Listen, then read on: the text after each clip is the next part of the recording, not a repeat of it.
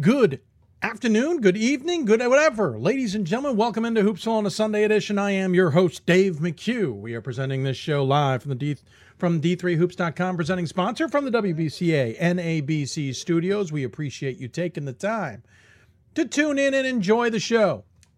We are in the final week of the regular season. That's the facts. Almost every conference will crown a AQ, an automatic bid to the NCAA tournament by the end of this week. A week from tonight, we will be on air at this point already selecting teams who we think are in and out of the tournament, but the AQs will be done. 86 of them will be punched by this point in a week. We already have one. The WashU men's basketball team has clinched the UAA championship, thanks in part to Case Western Reserve, who defeated Rochester today. Rochester almost kind of doing what they did last year, stumbling to the finish line. The difference is Rochester's in a little bit better shape than they were last year at this time, but stumbling all the same. Stumbling. It is not pretty. If you are a Rochester fan, you may be just a wee bit nervous.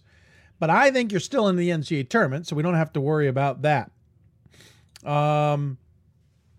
So sure, we shall see what happens. But congrats to the WashU Bears, the men's basketball team, first to clinch an automatic bid to the NCAA tournament, and the first to put someone officially on the Pool C bid, and that would be Rochester.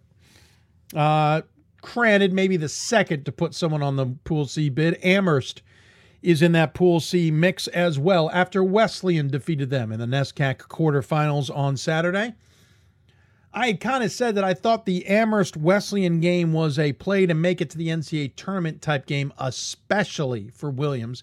I think I may have accidentally said Wesleyan there. Williams versus Amherst was essentially a play-in game. I think Amherst is still in much better shape despite the loss than Williams would have been. I think Williams would have been out. I think Williams has to get to the championship game to have a chance.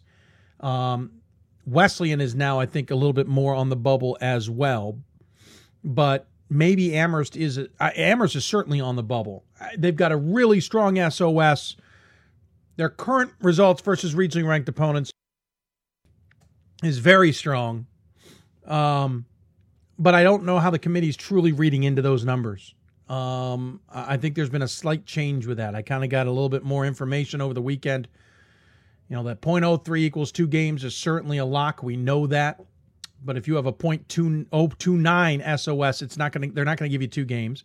And I think we've always known this. If it's a .015 or a .045, they're not going to give you 1 or 3 games. .06 kind of equals 4 games, but after that, it's a moot point. So Amherst is going to have some strong SOS numbers against some teams, but it doesn't sound like at some point, that strength is going to be the big weight. And I'm curious on how that's going to affect the NESCAC with some strong numbers. But Amherst now on that Pool C bubble, Rochester on that Pool C bubble. Of the two, Rochester's in for sure. We will see about Amherst. We will. Brandeis men hit a school record 17 three-pointers. Thanks, Alan, for that news bit. Almost defeated WashU. That came down. It was a 4-point win by the Bears over the Judges. I watched a little bit of the end of that. It's tough to win the Sunday game, as I am always told in the UAA, and I agree. It is always tough to play that Sunday game, especially on the road. And for the Bears, it's nearly cost them a few times. It did cost them against Rochester last weekend, but a good win for them over Brandeis, who certainly was out to try and get the upset. If they had won that, we'd be going to the end of the season, and they'd be one of the last automatic qualifiers to be crowned. But instead, the WashU Bears get that AQ. They will move on. I'm sure lots of people want to know, will they be hosting? The true answer to that is we don't know, but I don't think so. That said, and I don't think so because the women are in position, plain and simple. The women WashU team is second in the regional rankings. They stay there, they'll be hosting, which means the men will be on the road, plain and simple. Whether the men deserve it or not is sadly irrelevant to the fact that the women has also deserve it, and women will get first rights. In an odd year, the women have the rights in the first weekend, and the men have the rights in the second weekend. And thus, being an odd year, in the sense of 2017, WashU men will be on the road the opening weekend, unless something crazy happens on the women's side, which I just do not see. So Alan's communicating with us via our Facebook simulcast. We are live on YouTube via d3hoopsville.com and d3hoops.com. You are watching us there. We appreciate you taking the time. I just remembered something unfortunate, that we did not drag over a link, so we will do so now to the front page of D3 Hoopsville. No big deal. We'll get that taken care of momentarily. But if you're also watching us on the simulcast, you can certainly ask us your questions there. We will certainly try and answer them in the quickest manner we can. In the meantime, you can also ask questions on the YouTube chat room. But again, we're monitoring everything, so it may take us time to get there. Bear with us. We will do our best. Honestly, the easiest way to ask us questions is to email us, hoopsville@d3hoops.com, or tweet us at D3Hoopsville, or use the hashtag Hoopsville. Those are the easiest ways to get a hold of us, and we certainly appreciate you taking the time to ask questions. Right now, we do not have any questions for our Hoopsville mailbag segment that I'm aware of. I will double check. But if you want one for the Hoopsville mailbag segment on this show while it's live, send them our way. And if you're watching the on demand or listening to the podcast, send your questions. We'll answer them on Thursday's show. Tonight's show, as it normally is, will cover the Northeast, the Atlantic, the South, and the Central regions. The caveat to that is, on Thursday, we would normally do that as well. However, I am looking to maybe change it up on Thursday just because we're in the middle of the conference tournaments. There may be other important information to get to. However, I will also say that this is our last Sunday doing this group of four. We will go with whoever we feel is the necessary guest next week on Sunday's selection special. We are looking to air that live. We will be finalizing those details, or air that live earlier in the day. We will finalize those details early this week. Looking to start as early as 4 p.m. Eastern Time. We normally have started about 6 p.m. and gone well into the evening. I think we're going to try and start a little bit earlier just to give ourselves a little bit more time and get more of you involved as well. So look for the show to start at 4, and we'll try and talk to some guests. But to confirm that, follow us on Twitter at D3Hoopsville and hashtag Hoopsville, Instagram at D3Hoopsville and hashtag Hoopsville, and Facebook, facebook.com/Hoopsville. Let's talk about the guests that we have on tonight's program. Mainly guests that are in a position to try and get into the NCAA tournament or do something in their conference tournaments. We'll start off with Maya Smith, Illinois Wesleyan women's head coach. They are sitting second in the conference, still with a chance to tie for first. I'm not 100% sure how the tiebreakers might break down from there. I can only keep so many tiebreakers in my head. But they've got a game coming up on Tuesday before the conference tournament. We'll talk to Maya Smith about their ability to possibly catch Wheaton. And more importantly, can they get in the NCAA tournament as an at-large if they need it? Stan Bonowitz from Concordia, Texas men's basketball will join us. They took a tough loss to Hardin-Simmons this week, but they're still in the mix. Remember, they were the second-ranked team in the South region. Not sure how far they may switch. They'll at least fall to third because I think Hardin-Simmons will move ahead of them. But what can they do in the ASC tournament to possibly get in themselves? It's being played at Laterno. There are 3 ASC teams that are trying to get into the NCAA tournament, at least what we see on the regional rankings. Obviously, everybody involved is trying to get into the tournament. We'll talk to Coach Bonowitz coming up about his team.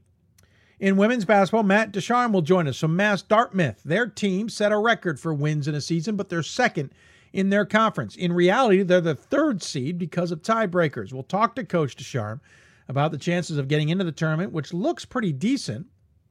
But on the flip side of that, at the same time, do they need to go win the AQ? And what's it like to win the most games in regular season history? We'll talk to him coming up. Andrea Kendall joins us from Randolph Women's Basketball. They're our WBCA Center Court honoree. Believe it or not, it came down to one simple thing. She was about to go to the Navy and enlist and go to the Naval Academy. A phone call came in. How it has completely changed her life since then. We'll talk to her about that and some other fateful phone calls in her life that have altered the course of what she's doing and now that she's coaching at Randolph. And then Tim McDonald for Cabrini will join us, the number 2 team in the CSAC. Can they get past what is now a nemesis in Newman? They are 3-5 in the last couple of years against Newman. If they can get past Newman or at least stay in well-positioned in the Atlantic region, they've got a chance, although a tough chance, but they've got a chance, to get into the tournament for the first time since 2014, I believe. So we'll talk to him about that. So lots to talk about here, and we hope you will take the time to join us. If you got questions, again, tweet us at D3Hoopsville or hashtag Hoopsville. Email us, hoopsville at D3Hoops.com. Join us on Facebook at Facebook.com/Hoopsville. We will try and answer your questions at all times. A reminder, we are looking to be back on the air on Wednesday afternoon after the third regional rankings come out. Now, normally, in past years, the third regional rankings have been the final ones that we get to see. They still are the final ones we get to see before the brackets, but they aren't the final regional rankings. We will get the chance to see the week 4 ones, the very, very final week rankings after those brackets are released in a little over a week. However, these are the last public ones that we get to base a lot of our information on. Just as a heads up, the committee will do one more round. The RACs will do one more round of regional rankings next Sunday morning. And the national committee will make any changes that needs to be made. They will recycle the results versus regionally ranked opponents again and re-rank from there for their final selection rankings. A note that I need to clear up, and we'll clear it up often. For some reason, for the past 2 seasons, we've been under, and I've been under the impression that they have the last 2 weeks of regional rankings when looking at those results versus when it comes to selections. It turns out that is not true. We do not know where that came from confusion-wise. It very well could have been that that's where the NCAA was headed. They are headed there next year. But somehow we were under the impression they were there last year. Turns out they are not. They are basically looking at just the previous weeks. So here's how that affects things. Week 3's regional rankings the results versus regionally ranked opponents will be the numbers that the RACs will use on Sunday morning. The national committee will use those same numbers when they get the RACs decisions and make any adjustments they deem needed. When they redo the results versus regionally ranked opponents, it will be now based on week 4's, and that will lead towards the rankings. So week 3 doesn't technically have a play at the very end. However, it is a portal to the selection rankings, and so it's very important. It also gives us a chance to understand truly who may be on bubbles and, for example, Amherst, where they may be sitting when it comes to the Northeast region and how that could affect things. And we'll look at the Atlantic regions, another great example of understanding what's going on. Will Ramapo play blocker? Will Newman and Cabrini with their SOSs, last I checked, just slightly above 500? Will they be in an okay position to possibly make the tournament? Looking at SOS numbers again in the Atlantic region, Newman's SOS right now is a 503. Ramapo's a 491. Cabrini's moved up to a 522. So we'll keep an eye on all that and see how it plays out. So lots to cover here. And if you've got questions, we want to hear from you. Hats off, by the way, to Babson, who had to withstand a tough battle last night or Saturday afternoon. Hit a 3 in the corner for the winner from the feed from Joey Flannery. Everyone thought Joey would go for the win. The commentator even said Superman had put on his cape. Turns out, more likely, Superman found a counterpart, maybe Batman, let's call him, in the corner, who nailed a 3 for the win. Babson has been a second-half team. I did not have time to do it before today's game and or show. We'll try and do it in the future. But they have been a team that can be down double digits at halftime and come roaring back for the win. Could it cost them? Of course it could. It absolutely could cost them. But it's been fun to watch in the meantime. A couple other news and notes. We had a couple forfeits this NCAA tournament time. One of them was not understood. It's in the CUNY Act. Right, seemed to be maybe when the team was leaving to take off for their game. Gave John Jay, I think it was John Jay advanced as a result. I could be wrong on who it was. Maybe it was John Jay who had the forfeit, but it was a little odd. The second forfeit came in the end of the regular season game on Saturday. Southern Vermont at Daniel Webster. If you have not seen the video, you may be one of the few, because it is certainly making its ways around the internet. Viral would be a good statement for describing it. Basically what happened was, it was, I think, early in the second half, and players had come together and for a loose ball. There was some usual pushing and shoving, as apparently we've lost our camera shot. Well, isn't that nice to happen as we hit the show? We will hopefully get that back. Bear with us here. We're going to go to the video, though. And here's what happened in the Daniel Webster Southern Vermont game. You see the scuffle, player pointing at another, and then Colcock's the guy, and then comes over and stomps him in the face. There was a police officer on scene just due to the fact that that's what he was doing, his job. As we have lost video, so bear with us as we're going to go to just a nice picture of our logo while I try and figure this out. Quickly about the Daniel Webster game, though. Officer was on duty and proceeded to arrest the gentleman for the punch. A woman came out of the stands and interfered, so she was arrested. Another student athlete for Daniel Webster was apparently inciting the crowd, according to the police report, encouraged them to surround the police officer. The police officer decided to call for some backup, and 24 additional officers showed up to clear the scene. Daniel Webster forfeited the game. It was Daniel Webster's last home game, last game of its program's history, as the ITT Tech-owned school is closing its doors. Interesting enough, that is the first loss, technically, for Daniel Webster at home this season. From what we've been told from reports, the Daniel Webster player has been charged with second-degree assault. The Southern Vermont coach has contacted me and said that he is proud of his team's reactions and how they kept their heads, and that his student-athlete is okay, though he is still being evaluated. Certainly not what we love in Division III, but it has certainly garnered some attention nonetheless. We will keep an eye out on what's going on with that story and figure out what's going on as time moves on, but a craziness nonetheless in Division III basketball that we certainly don't love, but happened nonetheless. Camera shot appears to be back. We'll keep an eye on that. Our computer has been showing some age, which is a wonderful segue right into our fundraising efforts. We have clicked over 10% of our way to our goal, which is great to hear. The problem is we are not looking to get just 10% of our goal. We're looking to surpass it, and by a significant margin. If you could be so kind as to consider helping us by donating the Hoopsville fundraiser, we would certainly appreciate it. Technically, the fundraiser has 9 days left in it. We do not want to extend it. If we extend it, it takes us longer to get some of the financing and thus pay off some of the bills that we need to pay off by the end of the regular season. And our trip to Salem has got some costs involved. We would hope you would consider helping us. At least look at giving a donation. We're not asking for a lot. If a lot of you give a little, it goes just as far as one donation. That is a lot. So please consider helping us out. We'll try and remind you throughout the show, and we will be peppering social media this week as we close out the last 10 days of this campaign. Please consider helping.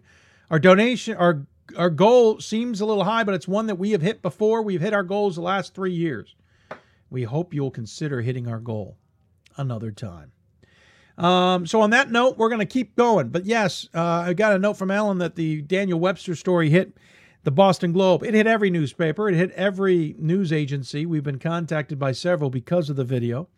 And I will tell you now, the video was given to us by somebody who was given to them. So we kind of got it around through the systems, as it were. Thus why the video quality is a little bit worse than you would expect. And obviously, being Daniel Webster is a New England school, no surprise the Boston Globe also picked up on that story. So yeah, that story was definitely picked up. We're going to take a break. When we come back, we're going to continue Hoopsville, and we're going to talk to our first guest, who is Maya Smith, head coach of Illinois Wesleyan women's basketball. The team is in the hunt for the top seed in the conference, though I don't know the tiebreakers. They'd certainly love to finish that high if Wheaton can lose and they can win on Tuesday, but they're more importantly in the hunt for the NCAA tournament. We'll talk to Maya Smith coming up here on Hoopsville. You listen to Hoopsville, presented by D3Hoops.com from the WBCA and ABC studios. We'll be back with more Hoopsville right after this. My name is Marcus Walker. I was All-State, won a state championship, a high school All-American, and played college and pro ball. I play because I love the game. I grind to be the best. I sweat because I put in work. I'm strong because I believe.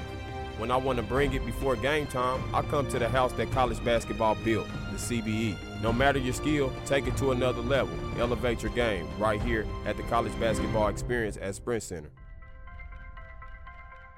I'm a Division III student athlete, and I know how powerful words can be. The term gay doesn't mean stupid, lame, or less than. So I pledge to speak up if I hear the term gay used in a derogatory way or any other homophobic terms. If you can play in Division III. I'm a Division III student athlete, and my teammates unconditionally accepted me as part of their family. So now I pledge to do the same for others. If you can play in Division III. We've got more schools than Division I, more fans than Division II, and more upsets than March Madness. There's 800 programs with over 11,000 games leading to 2 national championships. And we've been covering it all for over a decade. From Eastern to Occidental, from Puget Sound to Piedmont, from Southwestern to the University of New England, and from Hope to Calvin. Nobody covers Division III basketball like we do.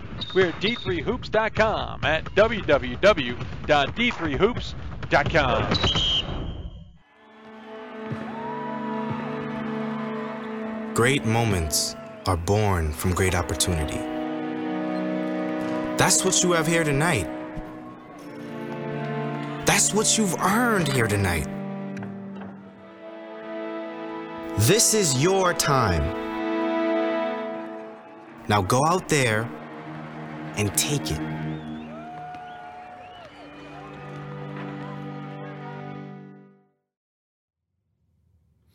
And welcome back to Hoopsville, everybody. Hope you are enjoying this Sunday night edition. If you got questions for us, tweet us at D3Hoopsville or hashtag Hoopsville. Email us, hoopsville at d3hoops.com. If you get any questions sooner, we'll try and get them in later on the Hoopsville mailbag segment. Of course, Hoopsville presented by the WBCA, NABC, and D3Hoops.com. I want to thank them for their partnership. We'll have the WBCA Center Court segment coming up a little bit later in the program. One of the most interesting races going on in the country, especially in women's basketball, is the CCIW race. And, of course, it's almost like the schedulers planned this one out in the end. Wheaton's got a 1-game lead on Illinois Wesleyan, who's got a 2-game lead on Elmhurst and Augustana, who are tied for third at 10-5.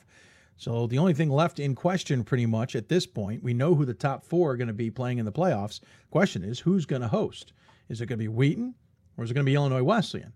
Illinois Wesleyan a game back, and the two teams face each other on Tuesday. Another interesting twist in the CCIW, leaving the regular season a little bit later before the conference tournament, leaving less of a gap between the two. So we figured we'd want to talk this over. And so joining us on the City of Salem Hoopsville hotline is the head coach of Illinois Wesleyan. It is Maya Smith. Coach, welcome to Hoopsville. Thanks, Dave. Glad to be here. Apparently our technical difficulties continue. She's fine. I'm not. We'll figure it out. Don't worry, folks. Coach, yeah, like I said, you've got to be pretty thrilled with how this has progressed for you guys. You've gotten to a point where you're in the fight here and just have to basically finish it off at this point. But it's a tough game against Wheaton. So this is kind of both exciting and nerve-wracking all at the same time. It is. It's very exciting, and it's been a really good ride for our girls and our fans. So we're excited about heading up to Wheaton on Tuesday, and we've been playing some great basketball, so it's going to be a fun time. When you look at what you have to accomplish in this game, obviously Wheaton is on top by a game. You've got a win over them already, so conceivably you can, with a win against them, you'll get the tiebreaker. Is it almost a pre-CCI tournament game in that sense? Do you have to take that approach almost, that you have to almost win this to keep winning, if that makes any sense?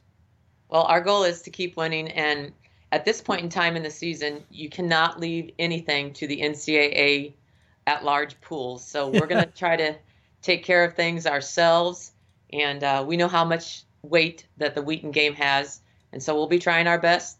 It's going to be a tough place to play in, but we played very well against them here and actually had a lot larger lead until we lost Rebecca Ehrschman to foul trouble. So, and then got a nice three-pointer at the end by Amanda Kelly to the go-ahead 1-point win. Yeah, not that you're leaving it to the end. I would never say that, but you certainly made it more interesting. to say the least. When you looked at this schedule, did you kind of look at that last game? I mean, we're talking at the beginning of the season. Did you look at that last game and go, yeah, that's kind of got the writing on the wall already? A little bit. The CCIW is a tough conference. In fact, I think that the CCIW is the toughest conference to play in. And certainly when you look at the schools that, when our own coaches ranked those schools, Wheaton was ranked number 1, we were ranked number 2. And then to look at the end of that schedule and see that final game there, it does put a little bit more of a clear picture on it. Yeah, Wheaton's been kind of the top of the conference since, and I don't mean this any disrespect, but since you guys vacated that spot. Exactly. After you've had it for a couple of years. So it's almost kind of a return of the tide, as it were. Wheaton's been up there since you've been there. Now you're kind of returning to the mix. And all the while, you've got others who are just nipping at your heels a little bit. I mean, Elmhurst has had a tremendous season this year. Augustana has had a great season. Carthage and North Central above 500. Most of the conference has been pretty competitive. It's been a fascinating year this year. It absolutely has. And I tell you, you cannot take any team in the CCIW for granted. There are no guaranteed wins. You got to go out and play every game as if it's your very last game and make sure you get that win. This might seem like an odd question, but has there been a surprise in the CCIW this year? I do think that Augustana has proved themselves to be better than what they were predicted to be. I think their style of play is actually doing really well. Hang on a second. Let me grab that. There we go. You got to love the auto lights. That's right. I think they're doing a very good job. And I do think that Elmhurst probably has surprised a few teams as well. Yeah, and interesting enough, they're the 4 who will be in the conference tournament. The other thing, too, interesting is the conference goes a little later this year. They closed that gap. Instead of having, about 5 or 6 days between conference season ending and conference tournament beginning, they throw this game later in the season. A fan of that plan? I actually am okay with it. And the reason why I'm okay with it is because we've added Carroll to the schedule into our conference. And that actually helps you schedule your season in advance a little easier.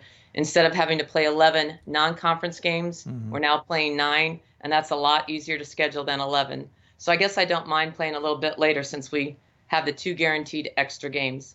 Sure. No, that makes complete sense to me. It gives you a little bit less wiggle room. My only concern is if you need to make up this Tuesday game, you're certainly in a little bit less bind to do that. But, I mean, that's probably going to be once in a blue moon type scenario. What's interesting, I find, is you're also in position, certainly, to make the NCAA tournament, highly ranked at number 3 in the regional rankings with a very strong SOS. You went out there and played a who's who in the non-conference season. Tapped into the IAC with Luther. You played the WIAC and Stevens Point and Whitewater. Played Wash U. Granted, that was in a tournament that could have gone either way.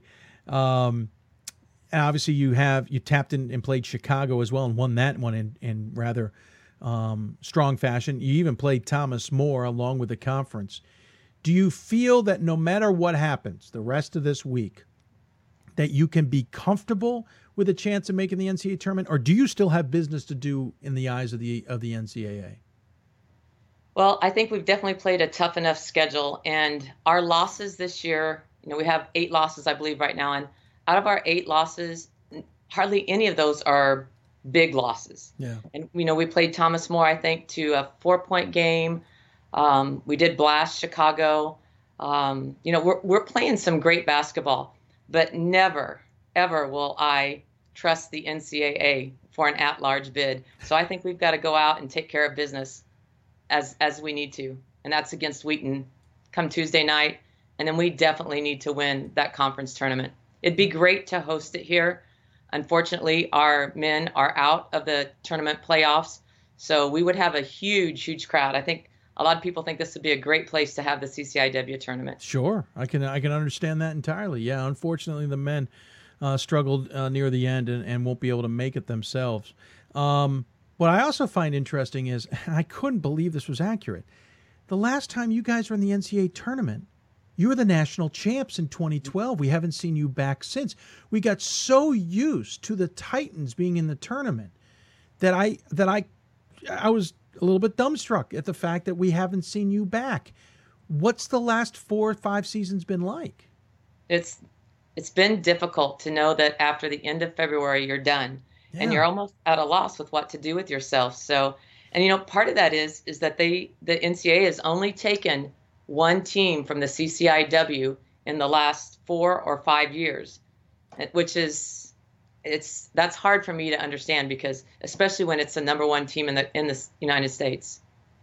Well, that's the question I have is has this been a conference where the bottom and middle just haven't been as competitive as it has been in the past, especially out of conference? Or has it been more of a sign that the rest of the country has gotten better, and so there's more teams around the country to enter into the conversation than there used to be? I definitely think women's basketball has improved over the last few years. And, Division III is the largest body of women's basketball that there is. So anytime you can break into the NCAA tournament, that's 64 teams, that's saying a lot. That means you're in the 80th percentile. So I think it's a good thing. I do think that our conference is strong enough to have 2 teams in it, especially when some of the other conferences show up with 3 teams. I feel like we've been nipped in the bud a little bit the last couple of years, especially probably 3 years ago. I thought we should have been in. Yeah, I remember that one being pretty darn close. You guys picked us to be in. Yeah, I kind of remember that too. we unfortunately aren't always perfect, which is probably a good thing. It means we don't know too much. The bad thing is sometimes we can give false hope, and I can appreciate that. You have 6 seniors on this squad. I feel like this is the year for the taking, as it were. Like, if you want to get it done this year. Well, we'd love to get it done for our seniors this year, and that would be an awesome thing, because they're all great players, they're all great students, and they're just wonderful young women. We only start one senior, and that's in Amanda Kelly, and we actually lost our second leading scorer, which was a senior, Gabrielle Holness from Connecticut. We lost her early in the season to a torn ACL. So we've lost a starter, one of our seniors, only start one senior. But boy, I will tell you, Dave, the roles the rest of those seniors play on this team are invaluable. We would not be near as good without them in their roles this year as they have been playing. Yeah, you're led by 2 juniors and a sophomore when you look at it statistically. They're the ones in double figures, and a junior in Molly McGraw and a junior in Rebecca Ershman. I didn't say her last name right. Erisman. You're close. Erisman. Maddie Merritt is your sophomore. It's 17.7, 12.2, and 11.8 points per game, respectively. Erisman's got 6.3 rebounds, and Merritt's got 5 practically. Of course, Erisman's hands out 3.5 assists on top of that. They're just playing with all the toys, as it were, that trio. But again, it's not seniors. So while you still will lose 6, and as you point out, they're certainly important, you also bring a good core of this team back for next year, who's probably going to be excited to build off of whatever you finish with this year. They will be, and I think we'll be right where we left off. There'll be no let up despite losing those seniors. We've got young kids already in place that are willing and ready to step up. So we're gonna fight back next year, just taking off right where we left off this year. I am positive of that. Talking to Maya Smith, head coach of the Illinois Wesleyan Titan women's basketball team. Got Wheaton ahead of them in the conference finale, and they probably have Wheaton ahead of them in the conference tournament, should both of them take care of business next weekend. So moving forward, what's the message to the team? I mean, you could probably have had certain messages all season, or you've been drilling the same one home the whole darn time.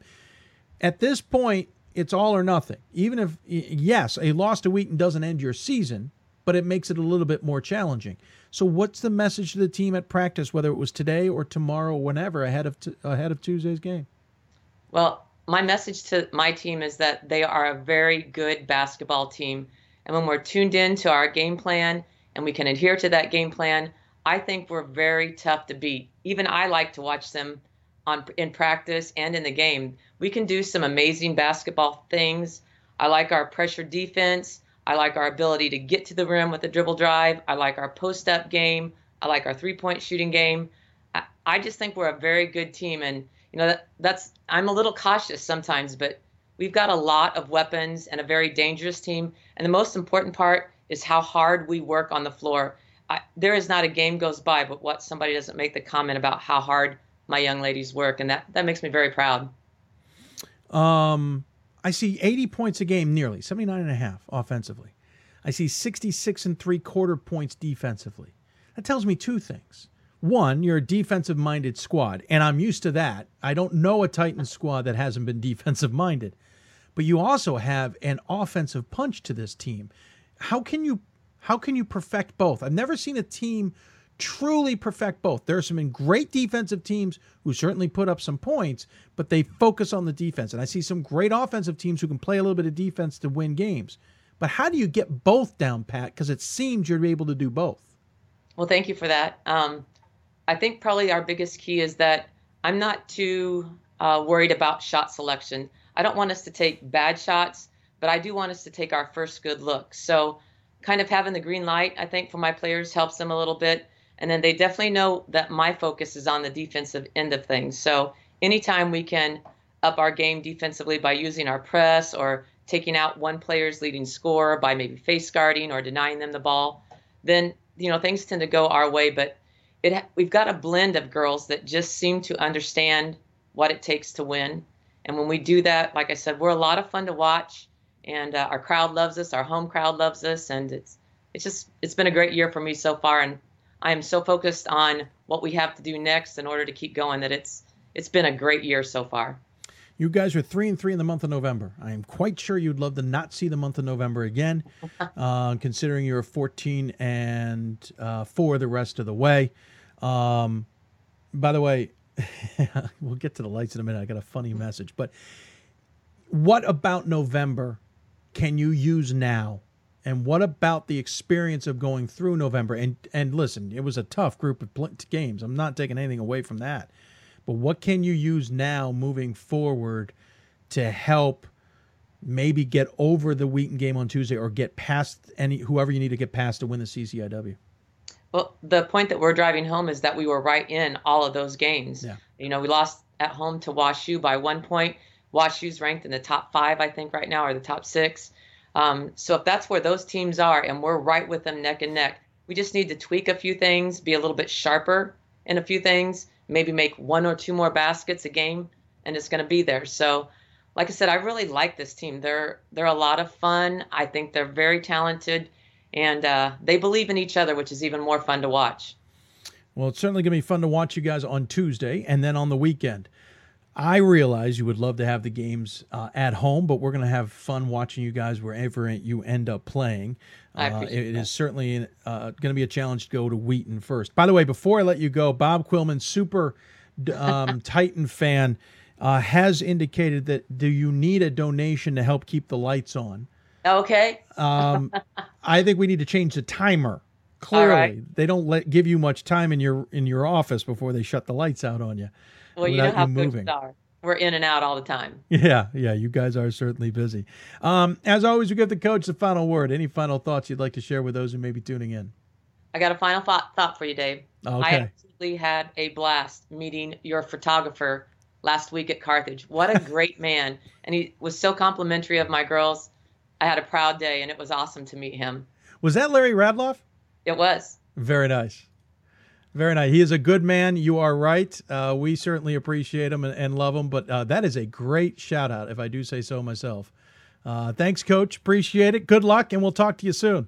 Thanks, Dave, for all you do. We appreciate you, too. Well, thank you, Coach. Appreciate the kind words. It is Mia Smith joining us here on the Hoopsville Hotline, sponsored by the City of Salem on Skype. Appreciate her taking the time. Good luck to her team. Big games, as we said, Tuesday coming up against Wheaton, and then in the conference tournament, either at Wheaton or at Illinois Wesleyan. We'll find out on Tuesday. Going to take a break. When we come back, Concordia, Texas men's basketball coach joins us to talk about his team and their chances at both a conference title and NCAA tournament berth. You're watching Hoopsville, presented by D3Hoops.com. Back with more after this. I used to never really talk. Ever. I was afraid if I said something wrong, everyone would laugh at me. But then I started to play golf with Special Olympics. It helped me to find my voice. And now everyone else is speechless. This is why we love sports.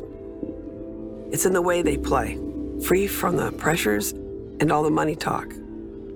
Playing for simply the love of the game, where everyone has a shot at their definition of success on and off the field. This is what we love about sports, and what we can still love about college sports.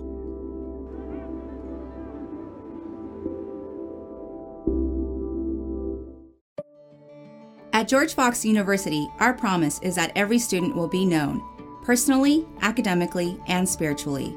To be known means professors and staff know you by name. It means you're valued, encouraged, and challenged. It means we'll listen to you and with you as you pursue God's call in your life. At George Fox University, you will never be a number. You will be known. Visit georgefox.edu to learn more.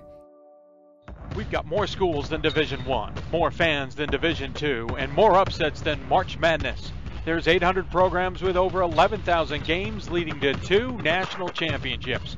And we've been covering it all for over a decade. From Eastern to Occidental, from Puget Sound to Piedmont, from Southwestern to the University of New England, and from Hope to Calvin. Nobody covers Division III basketball like we do. We're at D3Hoops.com at www.d3hoops.com.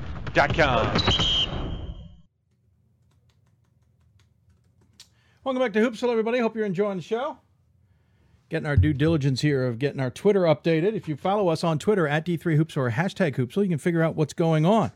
If you got questions for us, you can also ask them. Of course, Bob not only texted me, but he also sent it on Twitter. He wanted to make sure that the team paid its bills. You got to love those automatic timers on lights sometimes. They never cooperate with you when you don't expect them to work the way they work until you're in one of those situations. Just like technically we don't know how our computer is going to work. You've noticed if you're watching on video, our cameras have glitched out a couple times. It's a computer that just needs some loving. We haven't had time to give it any loving, and that is the reason for it. So it is what it is, folks, and appreciate you at least bearing with us. At least you can hear us. That's the more important thing out of anything. But I appreciate Maya Smith joining us here on Hoopsville. Her team's certainly playing pretty well. We're now moving down to Texas, talking men's basketball. Another team that is certainly playing well is the Concordia Texas squad. They're in a fascinating ASC battle, to be honest with you. Not really sure what to make of it. Whether there are truly 3 teams that could make it to the NCAA tournament or just one. It is really a weird South region. So we figured we'd at least get the thoughts of somebody on it who might know maybe something. Head coach of Concordia Texas men's basketball joins us, Stan Bonowitz on the City of Salem Hoopsville hotline. Coach, welcome to Hoopsville. Oh, I got to unmute you. Hold on. There you go. Okay. Welcome to Hoopsville, sir. Dave, thanks for having me, man. I appreciate it. It's been a couple of years, but excited to be back on. Well, I appreciate you taking the time. Yeah, it's fun to get coaches back on that we haven't had in a while, and certainly you guys qualify for that. Tough game, I know, against Hardin-Simmons on Thursday, but I guess one that everyone kind of expected. There's no way anyone thought that was going to be an easy game. That was a really high-scoring affair against 2 pretty darn good squads, it appears. Yeah, absolutely. Hardin-Simmons has a really, really good team. I mean, they're a team that won the conference tournament last year. They return everybody from that group, and really, up until this point in the season, they haven't really been healthy, and they're finally healthy, and they're playing well. And we went down, and we fell down by as many as 22. It was a crazy game. We fell down by 22 with about 16 minutes left, and then with 2 minutes, we were up 5. And we just couldn't down the stretch. We couldn't make plays when we needed to, and to their credit, they did a good job of getting to the line and drawing some contact and made plays that we couldn't make. But it was a fun game, and it's always fun this time of year. I was telling our guys, it's always fun to be in games that matter, and you want to be involved in them in some capacity. You'd like to win them, obviously, but I was proud of the effort. And it's no such thing as a good loss, but Hardin-Simmons is a quality ball club, and to go and compete the way we did, I was proud of our team. The game had a lot of ramifications on it. Certainly, it has to do with seeding in the conference tournament, who's going to play who and when. The other thing that stood out to me, too, is the fact that you were number 2 regionally ranked going in. Hardin-Simmons was number 3. I think they were almost splitting hairs at figuring that one out. certainly it looks like Hardin-Simmons will move ahead. Do you feel like you've maybe lost the opportunity to afford that at-large chance, and now you have to win the conference? Or were you confident with the fact you were that high to begin with? Well, it's honestly for us, it's a little bit foreign. We have not, the year we won our conference tournament back in the 12-13 season, we were going into the tournament, and I think we were maybe 4th or 5th regionally. So to be second on the cusp of being one was a different place for us. And I feel like, when you go into that kind of environment, you're playing a team that has the RPI and the SOS that Hardin-Simmons has. If you beat them, you feel like, man, you got a pretty good chance of getting yourself on that at-large line. But at this level, the one thing I've learned, the only certainty is certainty, and that's winning the conference tournament. After that, I think you see it at all levels, but I've especially found it to be true at this level, is you really have to win that conference tournament to feel good about it. So would we have felt better going into the conference tournament, having won that game and then beat McMurray? Absolutely. But would we have felt comfortable? Would I have felt comfortable that with that win it would have solidified anything?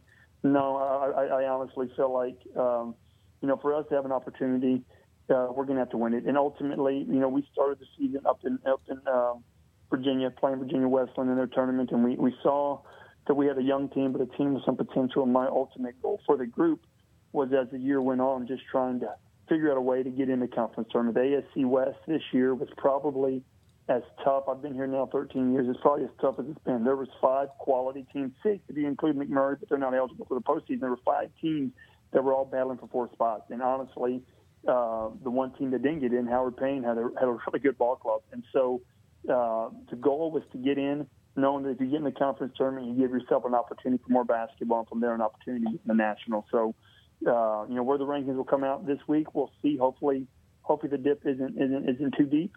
But ultimately, we're going into the tournament with one focus, and that's trying to just stay alive for as long as we can.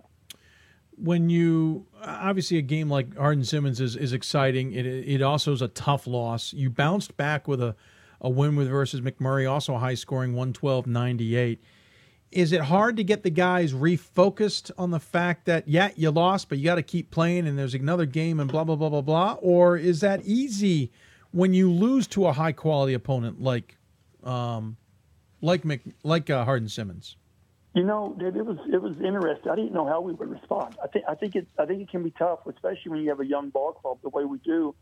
I didn't know exactly how we'd come out. The first time we played McMurray at our place, they kind of beat us up physically, and we were fortunate to beat them. So I was really, really the game I was most concerned about coming into the weekend was the McMurray game, because I knew our emotion, our focus, our adrenaline would be really high for Hardin-Simmons. But my concern was if we won the game, the letdown, and then if we lost the game, the hangover of getting over it. And so, to our guys' credit, honestly, I didn't say much, man. We just talked about getting to the next play, and we talked about having an opportunity to get to 18 wins, which is something that as a program and at our university hasn't happened on a consistent basis, hasn't happened but maybe 1 or 2 times in this conference. And so there were some other things we were striving for, and more than anything, what we really talked about was momentum. I think going into conference tournaments, it's so important that you have some momentum on your side, and then you can kind of hope to carry that with you. And so, we didn't feel like the loss against Hardin-Simmons was a momentum killer, but we knew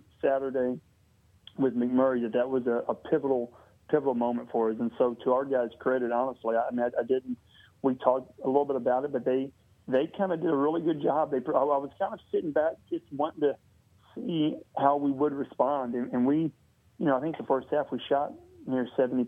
So hopefully we didn't carry, too much momentum and lose some of it on the trip to Longview. But the guys did a great job of preparing themselves, and they came out and played really well and finished the regular season on a really positive note. Is this a team that has to go out there and just outscore its opponents? I mean, you're scoring 98 points a game and giving up 91.2. Opponents are shooting 50% against you, though you're shooting 40% from beyond the arc against your opponents. And you're being out-rebounded by 3. Is this just a team that just has to go out there and outscore its opponents? No other equation about it? It's going to be tough for us.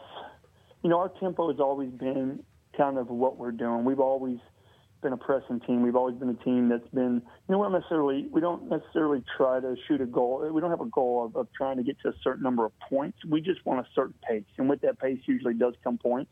But for us, we struggle if the game isn't at that pace. We're just not physically a very, very imposing team. I mean, we're our 4s and 5s, we're a lot of times playing guards for those spots just because of roster makeup. And so we've had to be inventive, we've had to be creative, and we've had to have some moving parts. And with that, we've had to have guys willing to take on maybe roles that aren't their natural positions. And they've stepped up and they've done that, and they've been able to see where there's been some opportunities for them in the positive that if they do it, they could maybe take advantage of it. So, I think everybody ultimately, to win, you got to outscore your opponent. But I think more than ever this year, we understand the importance of offensively being efficient, and making sure we're having quality possessions and trying to maximize that side of the ball.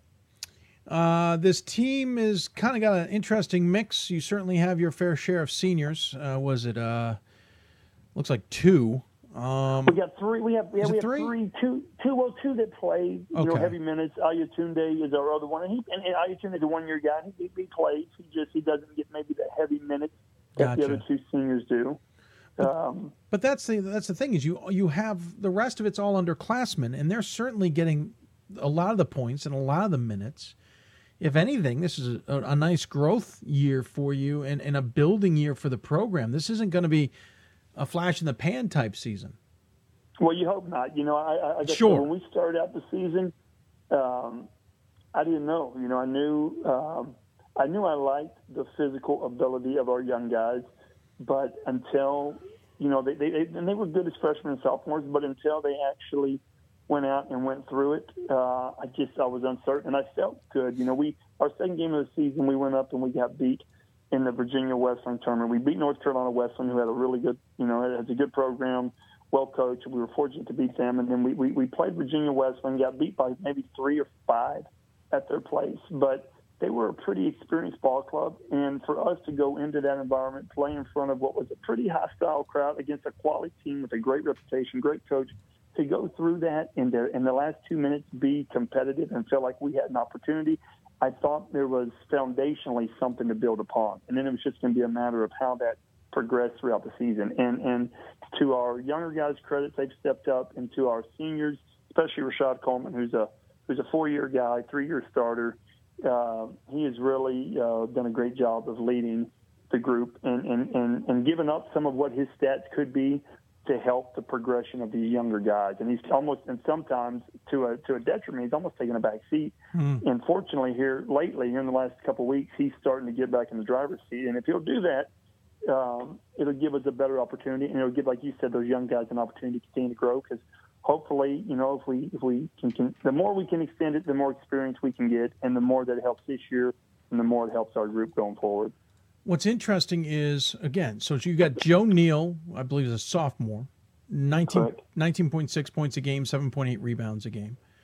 Ephraim Price, a junior, 18.2 points a game. Then Rashad Coleman. He's a sophomore as well. Oh, Price is a sophomore as well? Okay. Yes, sir.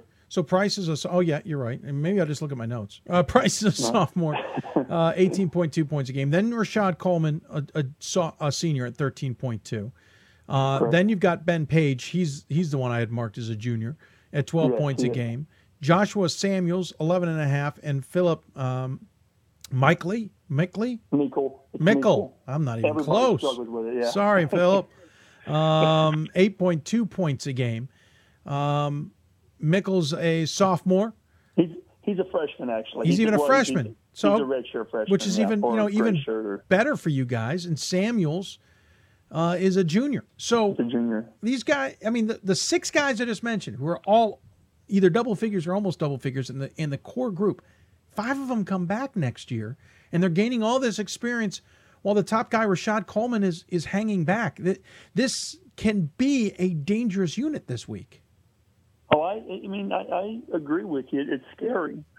It can be dangerous, in that it could be dangerously bad or dangerously good, depending on what we do. But it's a group that, again, to their credit, they played hard. We've had maybe 1 or 2 outings where it was a team that I didn't recognize. But for the most part, we've competed hard. We've had some injuries, and everybody does. We lost Ben Page, who is our inside presence. We lost him right before Christmas, and he was out for 2 to 3 weeks. And we really, really, really had to be creative whenever he was out. And since he's been back, I think we're 8-1, 9-1. We've been playing good basketball, and it's a group that is kind of coming into their own, and hopefully with the seasoning they're getting, their confidence will continue to grow, and they'll see that there's a lot of different ways, they can go about helping, affect the outcome of the game. And we just, we've been fortunate. We have a lot of different,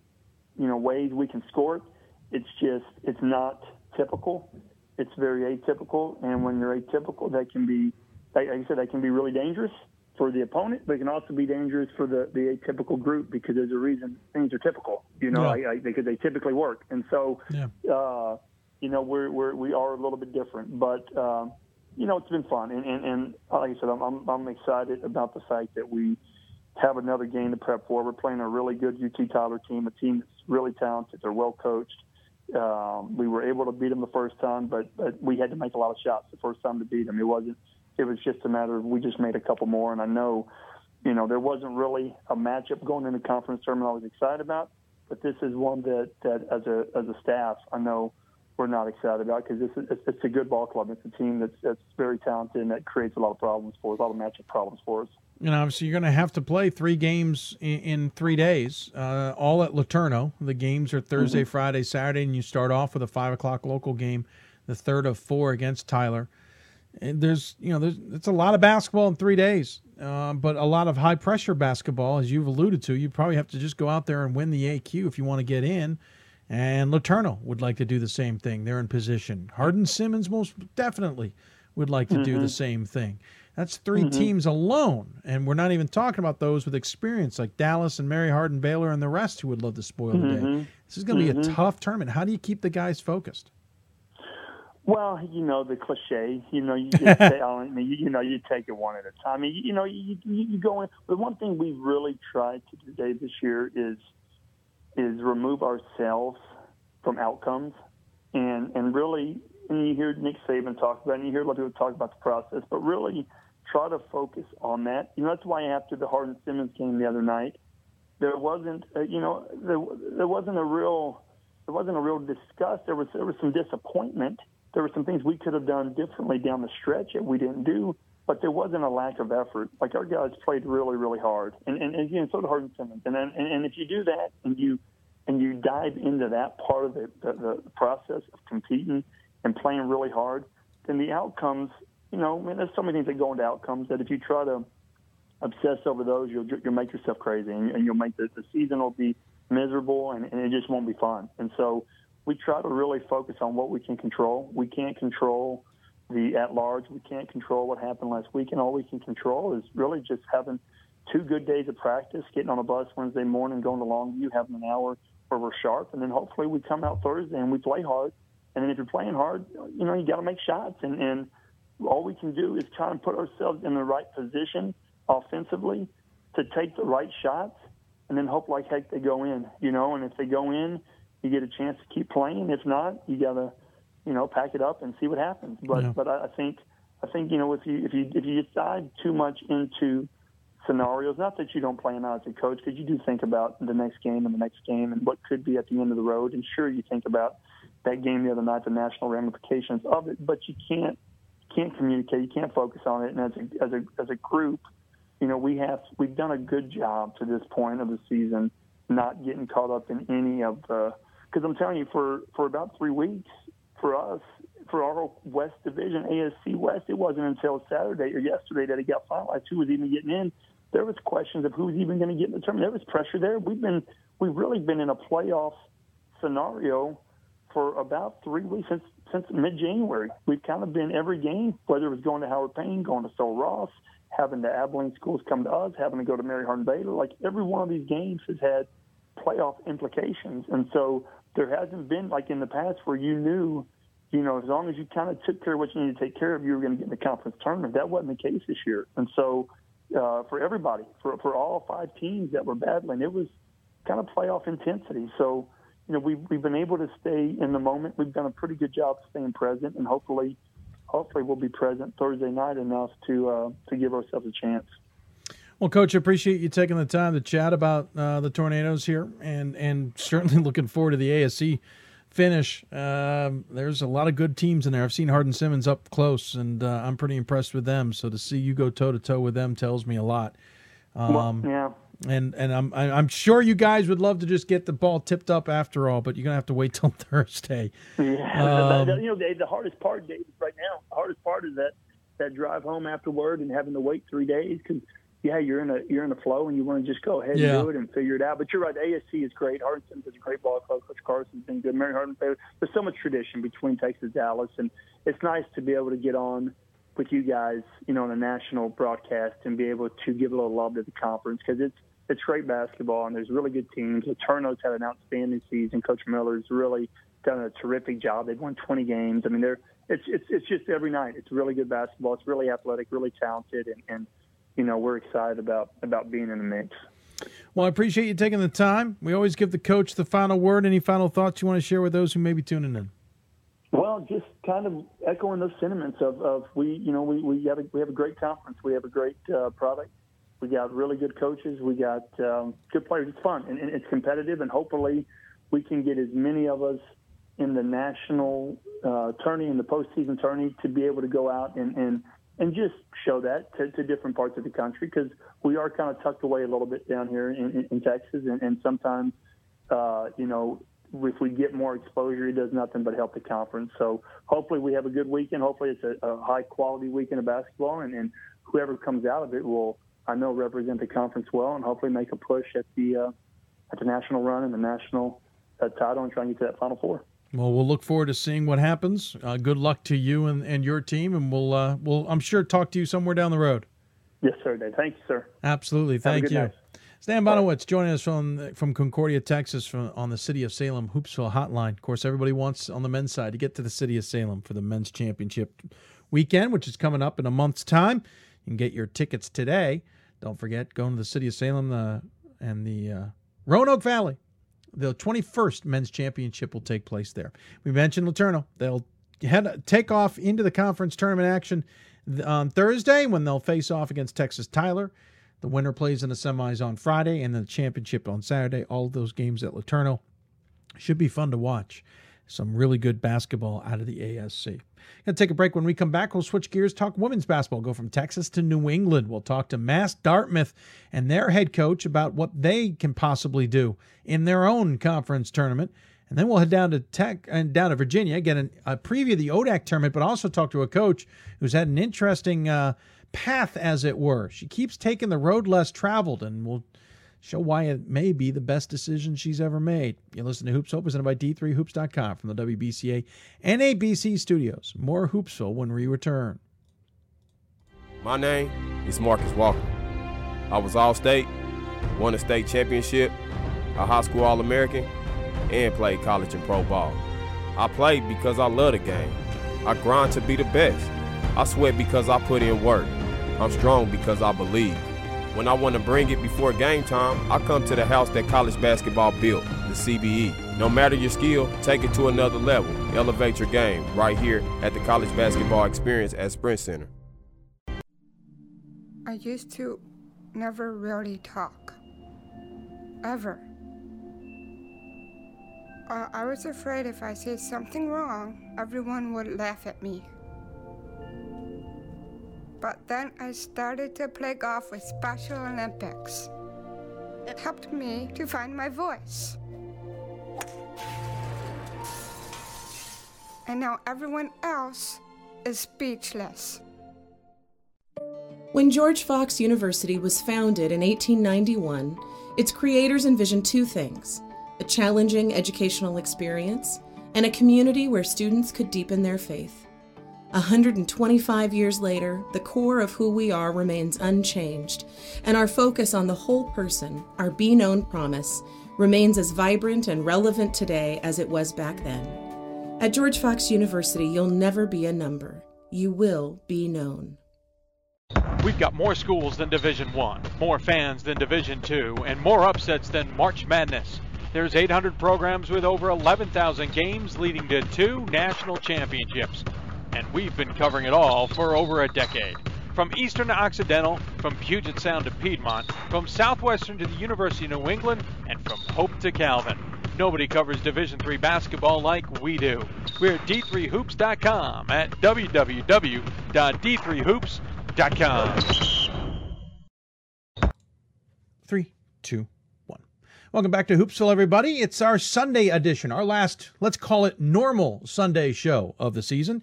We're covering the Northeast, the Atlantic, South and Central regions primarily. Don't forget, coming up, the WBCA Center Court as well.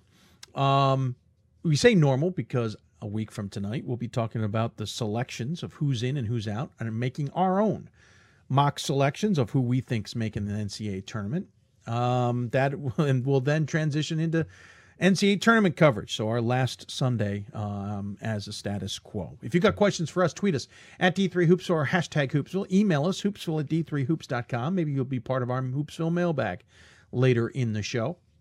You can also join us on Facebook where we're simulcasting the show Facebook Live. We sometimes answer questions there, usually on air, but sometimes with responses as well. Talking Northeast basketball in the Little East Conference on the women's side has certainly been interesting this year. Eastern Connecticut is the number 1 seed heading into the tournament, 18-7 overall, 12-2. But if you look just below them, Mass Dartmouth and Keene State ended up tying in second place at 11-3. Mass Dartmouth at a 21-4 record. And if you look at the last regional rankings on the women's side, Mass Dartmouth is right behind Eastern Connecticut. They're both 5 and 6 respectively. They both have an interesting chance of getting into the NCAA tournament. So we figured we would talk to the number 2 team, due in part to the fact that their win over Southern Maine yesterday set a program record at 21. And joining us on the City of Salem Hoopsville hotline is their head coach, Matt Ducharme. Coach, welcome to Hoopsville. Thanks for having me, Dave. I appreciate it. Well, I appreciate you taking the time. As I said, program record 21 wins. If I'm not mistaken, you've now done this twice in your 3 years. I think this record set the one you had previously set back in 2015 when you won 19 games. Certainly things are looking up for the Corsairs under the 3 years you've been there. It was something that started, I was the assistant under who's now our athletic director, and we started something back then that I think was a winning tradition, and I'm just happy that I'm in the position to continue that, and it all comes down to bringing in the talent and makes my job a lot easier. Sure, I can understand that. I should mention, by the way, actually the previous record was in 2013 when they went 20-8. Yep, that was the postseason. Yep. Yeah, that included postseason. So this was the regular season record, and certainly a great mark at 21-4 to be regionally ranked 6th. To finish in what ended up being a fascinating race at the top of the LEC. You've got to be thrilled with how this season progressed. I am. I'm very proud of the team, and they handled some, we had some games that we had to have some big comebacks in, and the mental toughness that they've showed is something that previously I don't think was exactly where it is right now. So hopefully that's another step in the positive direction for what's coming up in the playoffs. That's always a mentally trying time when you're in the pressure situation, so we'll see. Certainly. You just played Eastern Connecticut once this year. Am I correct? No, you played them twice and lost to them twice. Yeah, I apologize. Embarrassing. Yeah. Oh, yeah. Thanks for bringing that up, Dave. My bad. My bad. I was trying to look through the schedule. I mean, you only have a handful of losses. Keene State, Johnson, and Wales.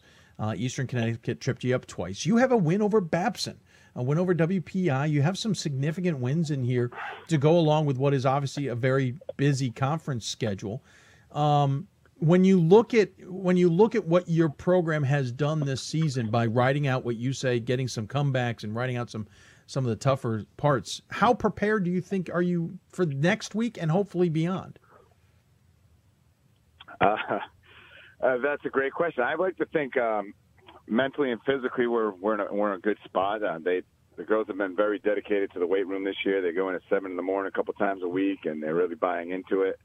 And like I said, hopefully some of these bigger wins we've had where, like, Babson was a great game, and we were able to pull that one out. And I'm hoping they can sort of pull some of those experiences out when they need it, when it's a one-and-done situation, that they don't fall apart and, lead at the end of the game. Pretty much what it comes down to. you got Mass Boston ahead of you in the conference tournament. You're third due to tiebreakers. You obviously Keene beating you guys was part of that, but you split with them anyway. But the tiebreakers went in Keene's favor. They're the 2 seeds. You're the 3.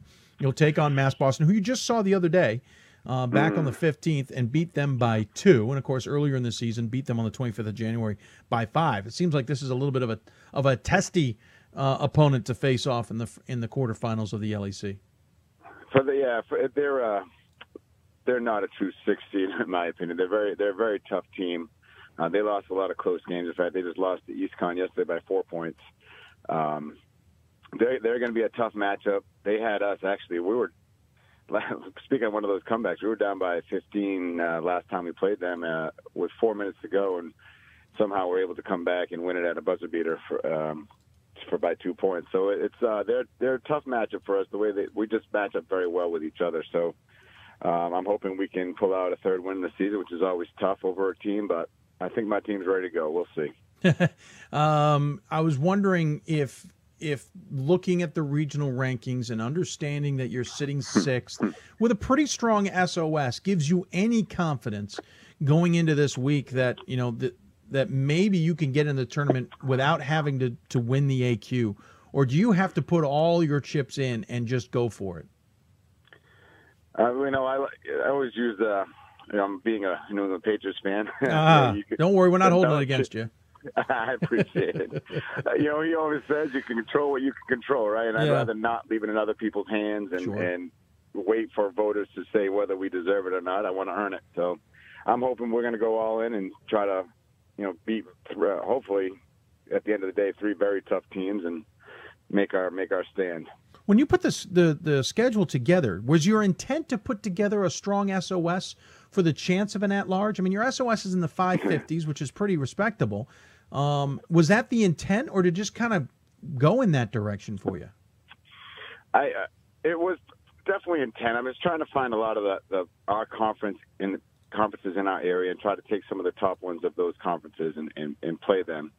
Hopefully come out on top, but you never know with that. But and hopefully that would help us put us in a better position, and as long as we won them. So hopefully it was definitely part of the plan, and hopefully that we can get the LEC back to a 2-bid conference. Yeah, it's certainly a possibility as it stands now. You've got a bit of a young team. You do have 2 seniors, but they're not, when you look at the stat sheet, necessarily the ones that jump out at you. You do have Rachel McCarron. She's averaging nearly 11 points a game and about a rebound and a half, about 2 assists a game on top of that. And then you have another senior who's played in all 25 games coming off the bench at 3 points a game, and Addie Alicea Cordero. But the rest is juniors and sophomores. This team feels like it's come of age just about a year earlier than maybe many would have expected it to. You have no idea how true that is. We actually, the one senior, Adiana, is she's got a year of eligibility and she's planning on coming back. So we might only lose 1. But the second part of that is we actually had another one, Megan Ronigan, who was a preseason All-American 2 years ago, and was a 2-time conference player of the year. So she left with a knee injury at the beginning of the year, so she actually missed her whole senior season. So that was a moment of growth for the team, because I was kind of like, okay, well, there goes my whole game plan for the year. Let's redraw this out and see what happens. And there's been a couple of young people, and Rachel actually was another one, that they all stepped up and sort of were like, Coach, we got this. We can do it without her. We'll miss her, but we can still move forward. So one of the sophomores actually as well, Nakira Exman, who's had an outstanding year, really picked up a lot of slack. So it's been a situation I wouldn't have seen that at the end of last season, like this happening the way it has, but it's been special and it's been fun to be a part of. Yeah, Exman's averaging 16.5 points a game, 10.5 rebounds a game, assist and a half a game, on over a steal a game, and shooting 64% from the floor, 56% from the free throw line. So we'll try and rein our excitement in a little. But, a little Dwight Howard, or Yeah, exactly. Alicia, is it Cuddle? Q-Till, the junior, 13.5 points a game, 7.7 rebounds a game, 2.5 assists a game. On top of that, block and a half a game. You've got, and she's a junior. We mentioned Exman being a sophomore. You got a couple more juniors who are certainly contributing a lot, and Leah Dowdy and Chelsea Houlihan. And there's more. We could keep going down the list. So clearly they picked up the slack, and Exman with a double-double is certainly putting a lot on her shoulders. She stepped up hugely this year, and she had a talk with Megan when she went down with a knee injury, and Megan sort of said, hey, you're going to take this over. You're going to be the one that steps up, and she took it to heart. She's been working hard. Like, she's a crazy athlete. She's so athletic, but the growth from last year as a basketball player to this year has been tremendous, and it's showed out in her stats and her production. When you look at what you've been able to accomplish, not only this season, but the 3 years you've been there, you were an assistant on the men's program, if I'm not mistaken. It was the women's. It was the women's program. I apologize. Yep. And you had graduated from this school, so certainly this was a program and something that was near and dear to you. So what you pulled off in the last 3 years and what you have done this year to win 21 games in the regular season, have you gotten a chance to be able to sit back and appreciate the turnaround this program has had? No. Fair. I think after this year, when this run is done, like this year, I think I will. But right now, I was talking to somebody yesterday. I said this is very surreal, and now it's like I can't enjoy 21 wins because a loss on Tuesday and you're done. And that season now, what does that mean? So you kind of just next game, it's on to the next game, and let's see what we could do Tuesday, and then hopefully for Saturday, and hopefully Sunday, and then who knows what the future holds from there. As you mentioned, quarterfinals on Tuesdays, we said, against Mass Boston, who apparently on our graphic we say is 9-16. They are 9-16. I just wanted to confirm. 5-9 in conference, but as you said, with a lot of tough losses. So what's the message to the team? I mean, I realize at this point in time, the coaches have probably either absolutely beat one message into the ground and probably 6 feet under over the course of 25 games, or you've been adjusting the message and trying to find what works per the moment or per the stretch or per the game in particular. What are you going with now? What are you trying to emphasize to this team as you move forward with what you think you need to do on Tuesday and hopefully you can do on the weekend? At this point, I'm hoping that they understand that if they have to play their game, believe in what they've done so far, trust in their teammates, and it's not about I don't believe right now. We played this opponent twice. We played the Little East twice each, and we know each team, but it's like we have to make sure that team is not making us play like any other team than ourselves. Because when we play another team style, or they dictate the pace, they dictate how we play, then we don't play very well at all. And that's happened a couple times this season. It actually happened last time we played Boston. They controlled what we did.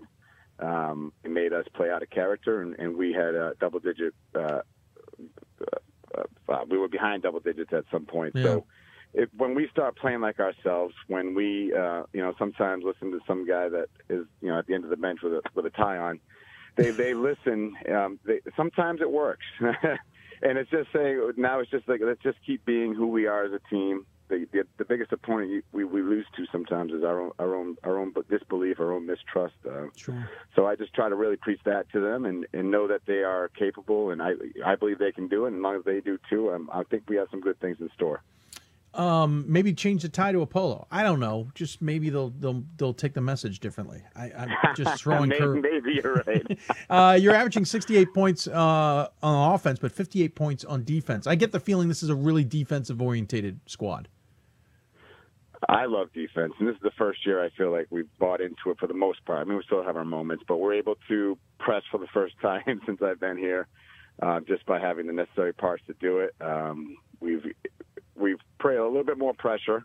I think our man-to-man we used to get beat pretty much every first dribble, and I think we've really bought into not letting that happen, and our help's there, and our help to helper's the best it's ever been. So they've bought into it.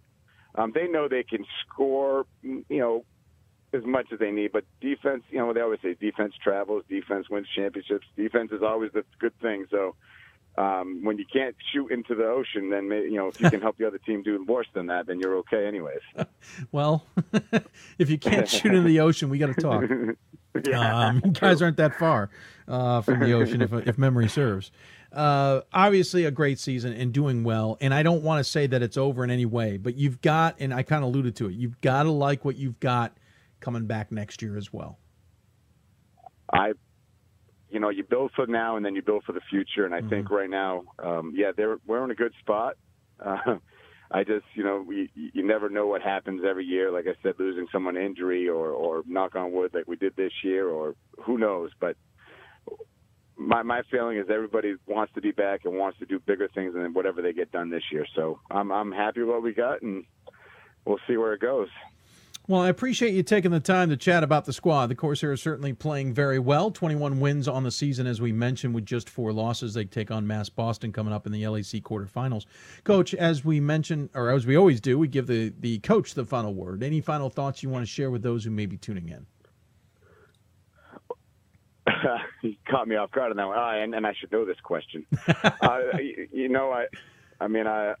look out for what we might do. I'm hoping that we get to see some people we've never seen before when we make it to our first NCAA tournament, hopefully this year, and tune in and watch the Corsairs and watch the young team hopefully rise up and do something special. It would be fun to see if the Corsairs make the NCAA tournament, win or lose, and getting an at-large bid. It would be fun to see it for sure. Congratulations on a terrific season. We appreciate you taking the time, and good luck the rest of this week. Thanks, Dave. Matt Ducharme joining us here from Mass Dartmouth. Again, as we mentioned, 21-4 Mass Boston coming up, 5:30 Eastern start on Tuesday. That game is the quarterfinals, and as you heard Coach mention, Saturday, Sunday is the championship games, or the semifinals and championship in the LEC. Keep an eye out. It should be fun to watch. There's a real chance I think the LEC can get 2 teams in on the women's side. I think Eastern Connecticut's in a very good spot, and I think Mass Dartmouth's in a very good spot. We'll see where the regional rankings kind of move everything on Wednesday. But so far, Mass Dartmouth has done nothing but put themselves in a better position. When we come back, we'll keep the conversation going.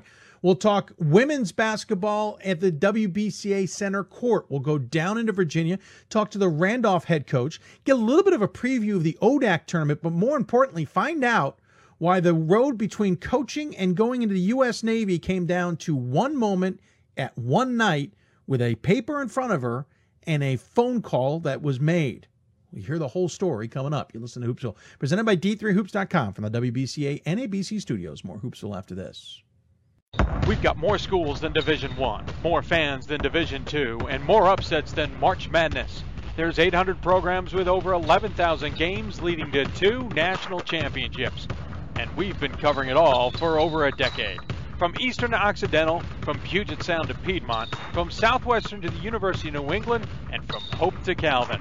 Nobody covers Division III basketball like we do. We're at D3Hoops.com at www.D3Hoops.com. My name is Marcus Walker. I was All-State, won a state championship, a high school All-American, and played college and pro ball. I played because I love the game. I grind to be the best. I sweat because I put in work. I'm strong because I believe. When I want to bring it before game time, I come to the house that college basketball built, the CBE. No matter your skill, take it to another level. Elevate your game right here at the College Basketball Experience at Sprint Center. Cheer for the stumbles. The he shoulda had that's. And the tears that linger. For in those moments, greatness lies. There, you will find the provoked, the determined, the unified. It's in those moments that champions are born.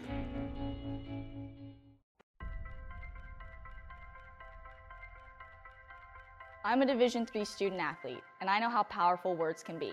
The term gay doesn't mean stupid, lame, or less than. So I pledge to speak up if I hear the term gay used in a derogatory way or any other homophobic terms. If you can play in Division III. I'm a Division III student athlete, and my teammates unconditionally accepted me as part of their family. So now I pledge to do the same for others. If you can play in Division III. Welcome back to Hoopsville, everybody, on this Sunday evening. If you've got questions for our Hoopsville mailbag, time's running out. Email us, hoopsville@d3hoops.com. If you listen to the podcast or on demand, time isn't running out. We'll answer your questions at the next show. So email us, hoopsville@d3hoops.com. You can also tweet us questions at D3Hoopsville or use the hashtag Hoopsville. You can also ask questions on our simulcast on Facebook Live or on YouTube. Again, just a warning to all of you out there, the people running the show are in front of your camera here. It's just me. So if you ask a question and I haven't answered it yet, it's because I probably haven't seen it as I work my way through all the questions plus interviewing guests. So just bear with us. We will get to your question as soon as we can. In the previous segment, we ended by saying the next guest had a choice to make whether she was going to go on with coaching or go to the Navy. I screwed that one up. She actually did have a coaching decision, but the real question started with whether she was going to go into the Navy or go on and play basketball in college. We know a lot of people who have that tough choice. She later then had a choice of what to do versus real world versus coaching and the sacrifices it's made. It's resulted in ending up at Randolph College, where they're into the ODAC tournament. The Wildcats on the women's side, 12-13 this year, 7-9. That's a huge turnaround from last year's 4-22 season. But what's the real story behind the coach? It's a story that I found interesting enough from the WBCA. So joining us in the WBCA Center Court is the head coach of Randolph, Andrea Kendall, joining us on the City of Salem Skype hotline. Coach, thanks for taking the time. Hi, thanks for having me. Absolutely. So let's start at the beginning. Well, first off, let's talk about your team. You're 12-13. You're 7-9 in the conference. You ended up in a three-way tie for 7th. You're on, as everybody is, into the conference tournament. But more importantly, you're hosting that game at home on Tuesday. Yeah, first time in program history. We are hosting a home first-round game. We're really excited about it. Yeah, I was going to say that's got to be adding a ton of excitement to everybody out there who sees what you guys are up to with this program. And in your first year, you've got to be thrilled with the turnaround. I am. I'm very thrilled. And I think the way that I am, the competitor that I am, I feel like there are some games we probably should have won. But I keep getting reminded daily by our support system here is that, we have come a long way in a short amount of time. And, we take all these accomplishments and we just try to build on them. So Tuesday is a big night for us because this team has also never been to Salem to compete in the ODAC tournament there. So we're excited. Yeah, I was going to say, get the win on Tuesday and you're on to ODAC or on to Salem Civic Center in the quarterfinals. So there's a lot going on. We'll talk more about that, but I do want to back up to where this story technically begins. Okay. You played college or high school in Delaware, and you had a choice in front of you. I think is maybe one of the more unique choices. I don't think that a choice between a service academy and going on and playing elsewhere is unique. I think how this happened is unique. You're about to sign the paperwork to go to the Naval Academy, correct? That's accurate. Yes. And you decide you need to make a phone call, or a phone call comes in? A phone call comes in. I was about to sign the paperwork to enlist early. I was still underage, and the phone rang. My mom answers it. She says, I have a phone call. I reluctantly decided to take that call while he was there, and it was Andrew Costin at Cecil College, the head women's coach there, and he offered me an opportunity to come visit campus, and I felt like that was a sign for me to not enlist right then. And I'm glad that I didn't, because it's one of the many things in life that have brought me to where I am today. And you're saying basketball and playing in college wasn't necessarily what you were looking to do. It's not like you were going to go to Navy and actually play basketball at Navy, unless I'm completely wrong on that. So this is kind of a left curve, as it were. Yeah, I mean, I was a above average high school basketball player, very smart, intelligent player, could shoot the ball really well, but wasn't the most athletic. And, that was part of the reason why I wasn't getting the attention from collegiate coaches. So I had some here and there from distant places, but I would always told myself I wanted to go into the Navy because my father was in the Navy. He served on the USS Forrestal, which exploded when he was on it. And so I just wanted to go into the Navy and follow in his footsteps. But the coach called, and I'm glad that he did, because it was, again, during those years where I fell in love with the leadership side of the game, and I am where I am today. I always loved basketball, but just felt like I was going to go into the Navy. It was a goal that I had.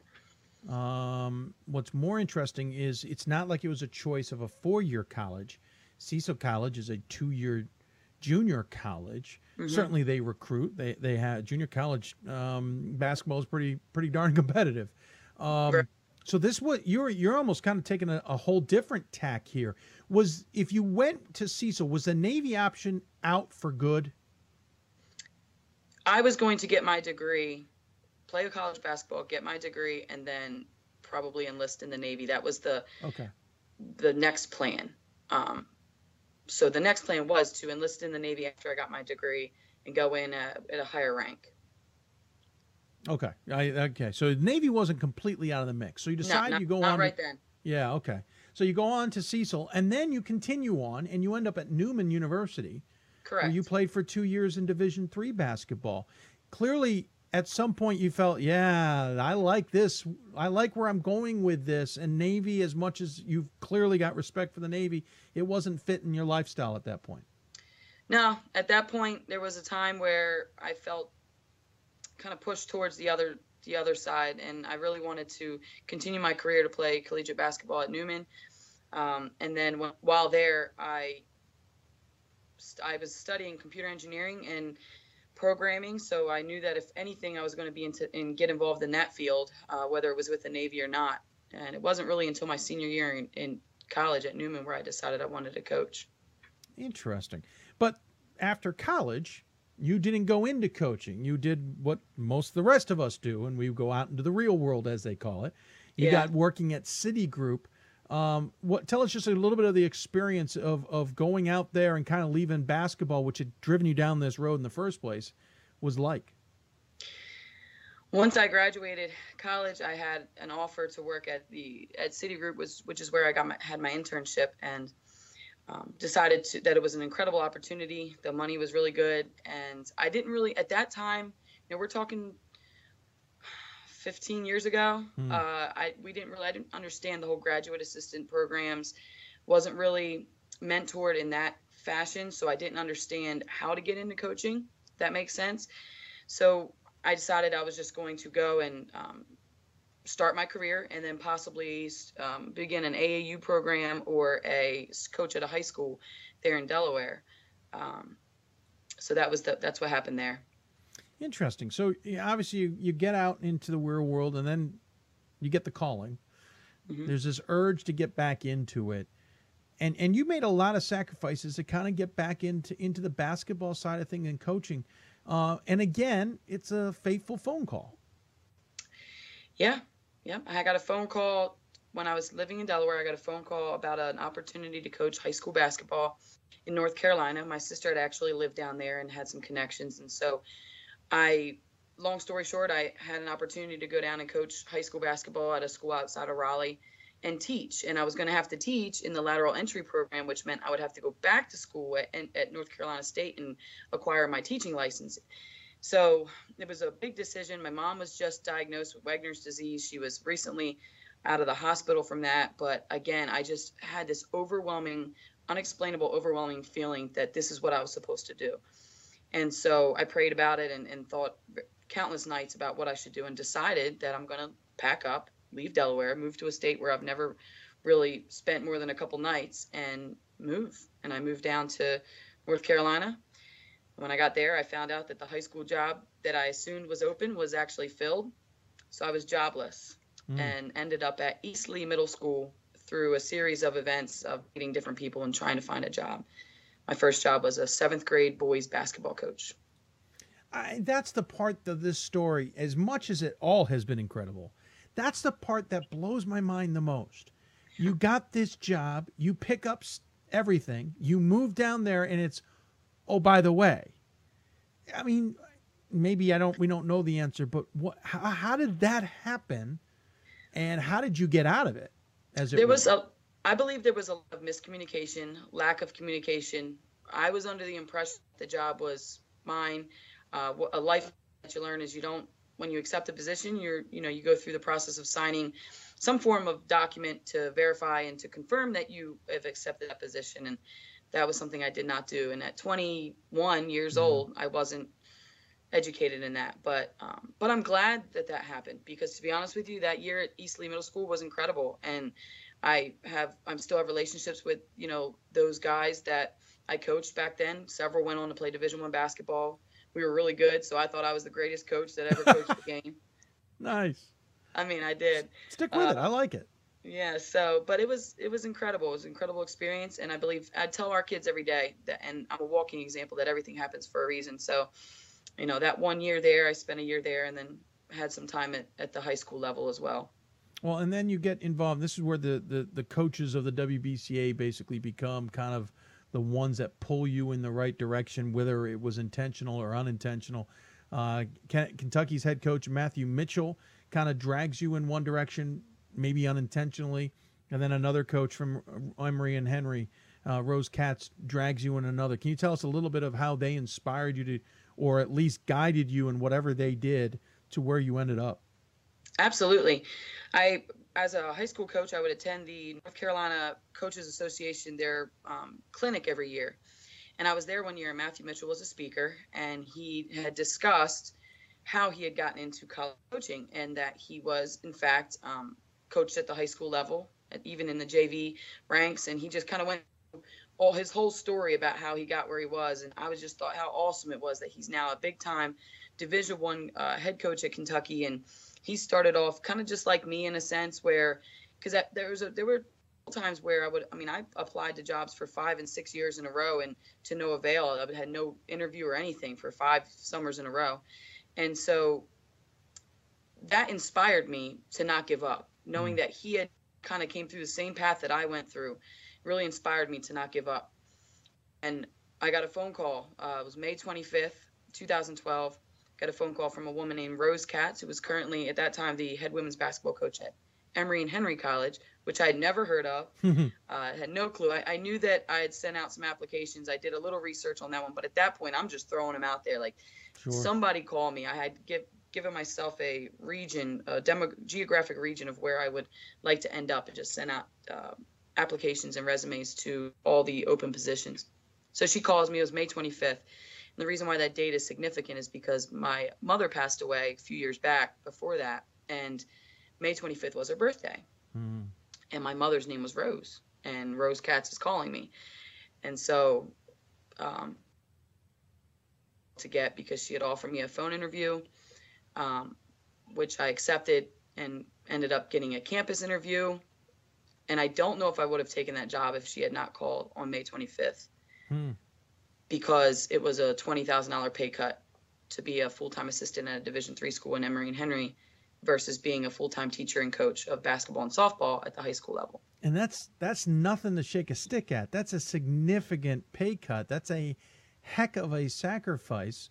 And it's interesting, obviously, the stars aligning, as it were, and something telling you in the back of your head, hey, you ought to go for this. Why not? And it's led to where you are now. How long were you at Emory and Henry, and where'd you go from there? I was at Emory and Henry for 3 seasons as a full-time assistant, 2 under Rose, and then Rose Katz had left for Arcadia University, and Ann Crutchfield came in as our new head coach at Emory. So I was there for 3 seasons and then left, and I wanted to be a head coach. And as much as I loved my time at Emory and Henry, I was given the opportunity to be the head coach at Centenary University, or now it was Centenary College, last year. So I left Emory and Henry after 3 and spent 1 season at Centenary College last year. And now you're back at Randolph and back in the ODAC and back against Emory and Henry. So it's an interesting small circle there. What was the decision to come to Randolph? I know a lot of coaches, a lot of reasons to stay with a program for 1 year, 10 years, 50 years, whatever the case may be. So I'm just curious, with what your story has been, what drew you to Randolph?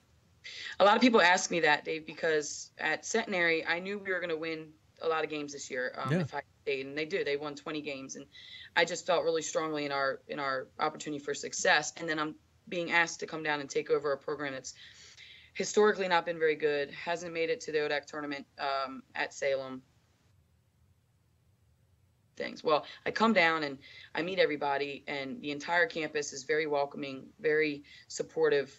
Just took me in almost as if I was already employed here. But I tell you what really did it was when I met the team. I walked into a conference room and sat in front of 10 young ladies that I don't know who needed who more, but they were just incredible and just really wanted to be motivated and really wanted to have someone come in and relight the fire of basketball to them and bring that passion back. And I just, to be honest with you, I fell in love with those kids right then. I knew that I could help, and I knew that they were great kids. I got a good sense for what they wanted to accomplish here, and I I like a challenge. I like a challenge. Well, the team has responded. As I said, 12-13, a turnaround from 4-22. We should point out the previous 2 seasons before that were 13-13 and 11-15. But it's a team that not that long ago went 0-25 back in 2010 and 11. You beat Shenandoah in your last game, 49-38 on the road, which set up a game at home in the ODAC tournament against Bridgewater, who you beat earlier this month, 74-69. I guess to some degree you're playing with gravy. Obviously, everybody gets into the ODAC, but to be playing at home is great. And I know this team would like to get to Randolph. The men's program certainly has had success getting there in its short time. Does that add pressure, or does the team can the team play a little bit looser because they've already accomplished so much? Well, I don't want them to play looser. That's one of the things we have to talk about. I don't want them to be satisfied with what we've accomplished. Because as much as we know it's a great accomplishment to play at home, to host a game for the first time ever, to win 12 games, which they reminded me yesterday, they tripled their win count from last year. Those are all great things. But if you're a true competitor, you want to play in the highest and most incredible atmosphere, and that is at the Salem Civic Center in Roanoke. And for us, that was our ultimate goal all year, Dave. We've been talking about it. We have this road that we're looking down, and Salem's at the end of it. We're going to hit roadblocks, and we're going to have bumps in the road. But what we want to do is play there. So I believe that there's not too much pressure because we really don't have anything to lose. But I think there's a ton of excitement. I think the kids really, truly have a passion for going out there on Tuesday and showing that we do belong to play in Salem. And, but they also have to understand it's not a simple task. Bridgewater's no easy task, that's for sure. Sure, and obviously you guys have recent memory of the 5-point win at their place back on the 4th. When you look at this ODAC tournament as a whole, I won't be one of those who says, "Can you win it all?" I don't think that's necessarily fair, considering where you guys are positioned. But what do you think of the makeup of this conference, and do you think we might be able to see whoever comes out, whether it be 1 or 2 teams, maybe make some waves in the NCAA tournament? Absolutely, I said it from the gate. At our media day, this conference up and down, we have our strong teams. We have coaches that have worked really, really hard to build their programs and have had consistent success, and that's the teams that are at the top. And I was honored to be a part of growing that Emory and Henry program to help it become one of the top teams as well. But to answer your question, I think that anybody can win it this year. I really do. We were down 21 to Lynchburg in about a month or so ago, and we end up losing by 10. I've seen Randolph Macon beat Guilford, or Randolph Macon beat Lynchburg at the buzzer, and they're in the middle of the pack. So I just really feel like anybody could win it this year. It's just a matter of who's going to show up on what day, and it's all about the players and what they bring to the table when we show up there. One of the bigger tournaments in the NCAA on the conference level, the ODAC tournament kicks off on Tuesday. Everybody heads to Salem. Let's see if I have this right. Women are Fridays. Was it Friday, Saturday, Sunday? And men are Thursday, Saturday, Sunday. Is that correct? Yes, that's correct. Okay. We play on Tuesday. We play Friday against Lynchburg. That's right. So we wish you luck with that. Certainly. Congratulations on the turnaround this season. And what a heck of a story. This interview doesn't do it justice. I'm hoping somebody does it better justice down the road, but it's incredible to see the weaves and which roads you chose and which paths you decided to take and how it's all led you to here. Definitely the road less traveled, I would argue. But certainly, I agree. Do you have any regrets not going to Navy?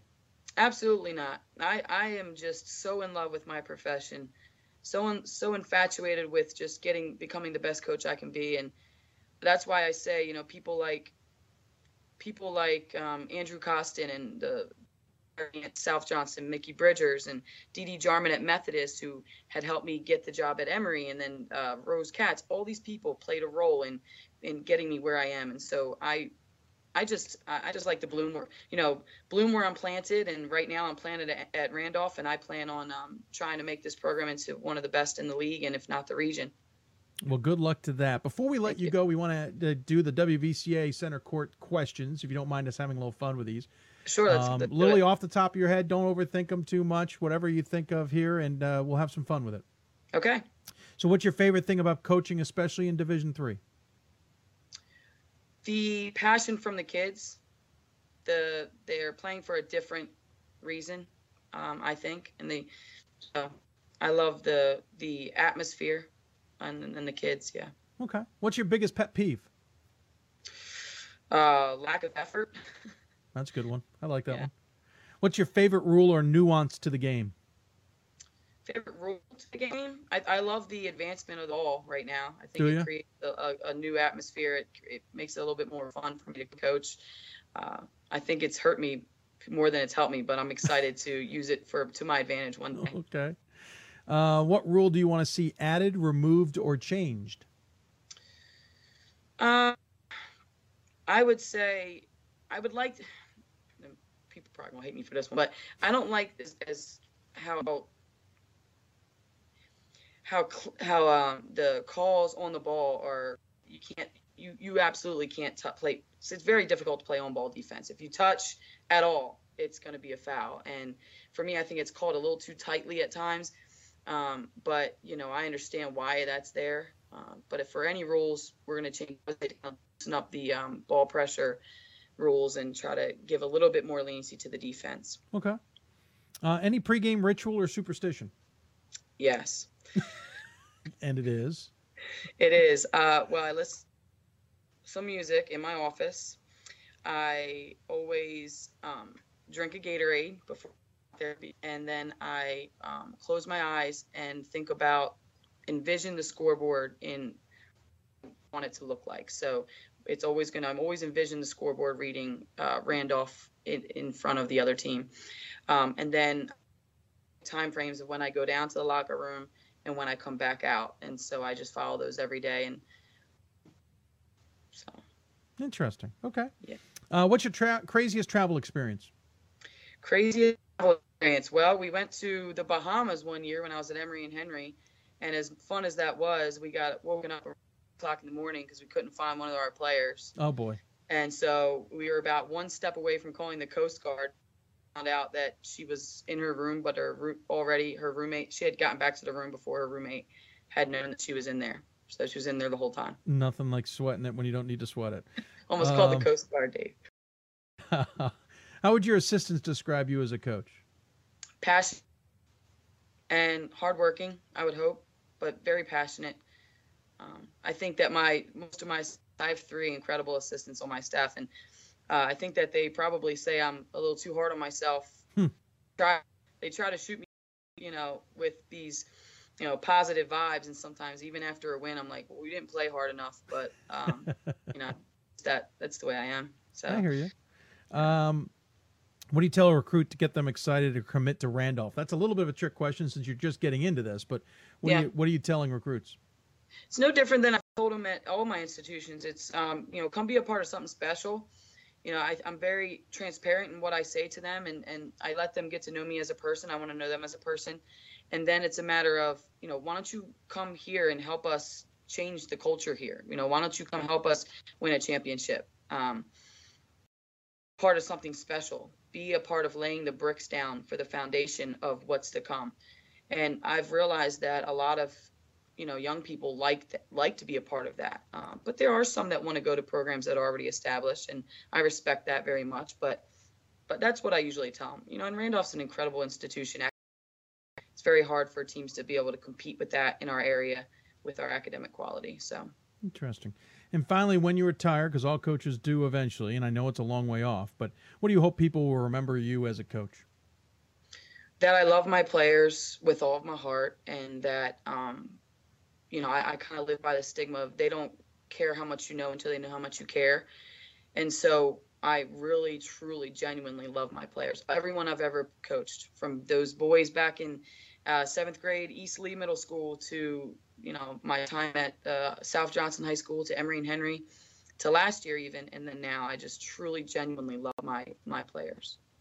Well put, Coach. Congratulations on a wonderful road and a terrific season, certainly by Randolph standards. We appreciate you taking the time to join us in the WBCA Center Court. As always, we give the coach the final word. Any final thoughts you want to share with those who may be tuning in?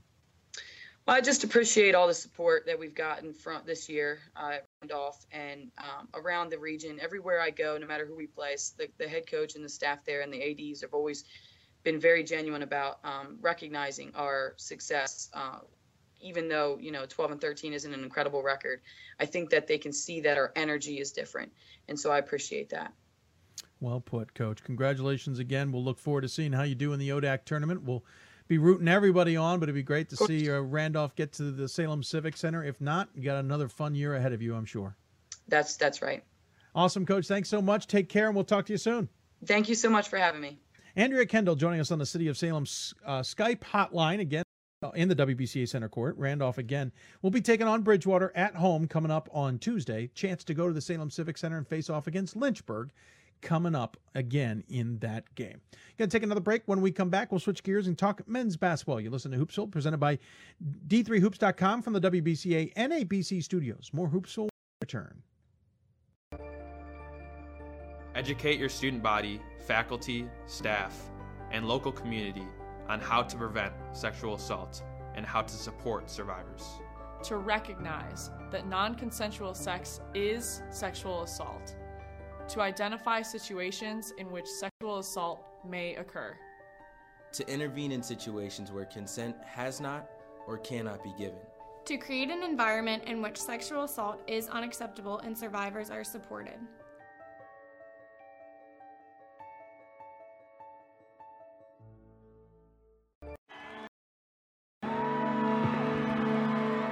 Great moments are born from great opportunity.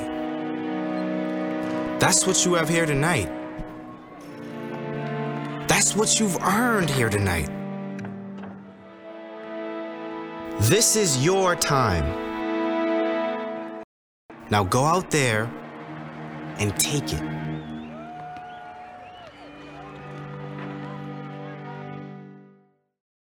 We've got more schools than Division I, more fans than Division II, and more upsets than March Madness. There's 800 programs with over 11,000 games leading to 2 national championships. And we've been covering it all for over a decade. From Eastern to Occidental, from Puget Sound to Piedmont, from Southwestern to the University of New England, and from Hope to Calvin. Nobody covers Division III basketball like we do. We're at D3Hoops.com at www.d3hoops.com.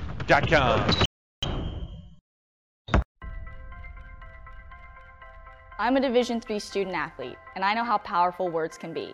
The term gay doesn't mean stupid, lame, or less than. So I pledge to speak up if I hear the term gay used in a derogatory way or any other homophobic terms. If you can play in Division III. I'm a Division III student athlete, and my teammates unconditionally accepted me as part of their family.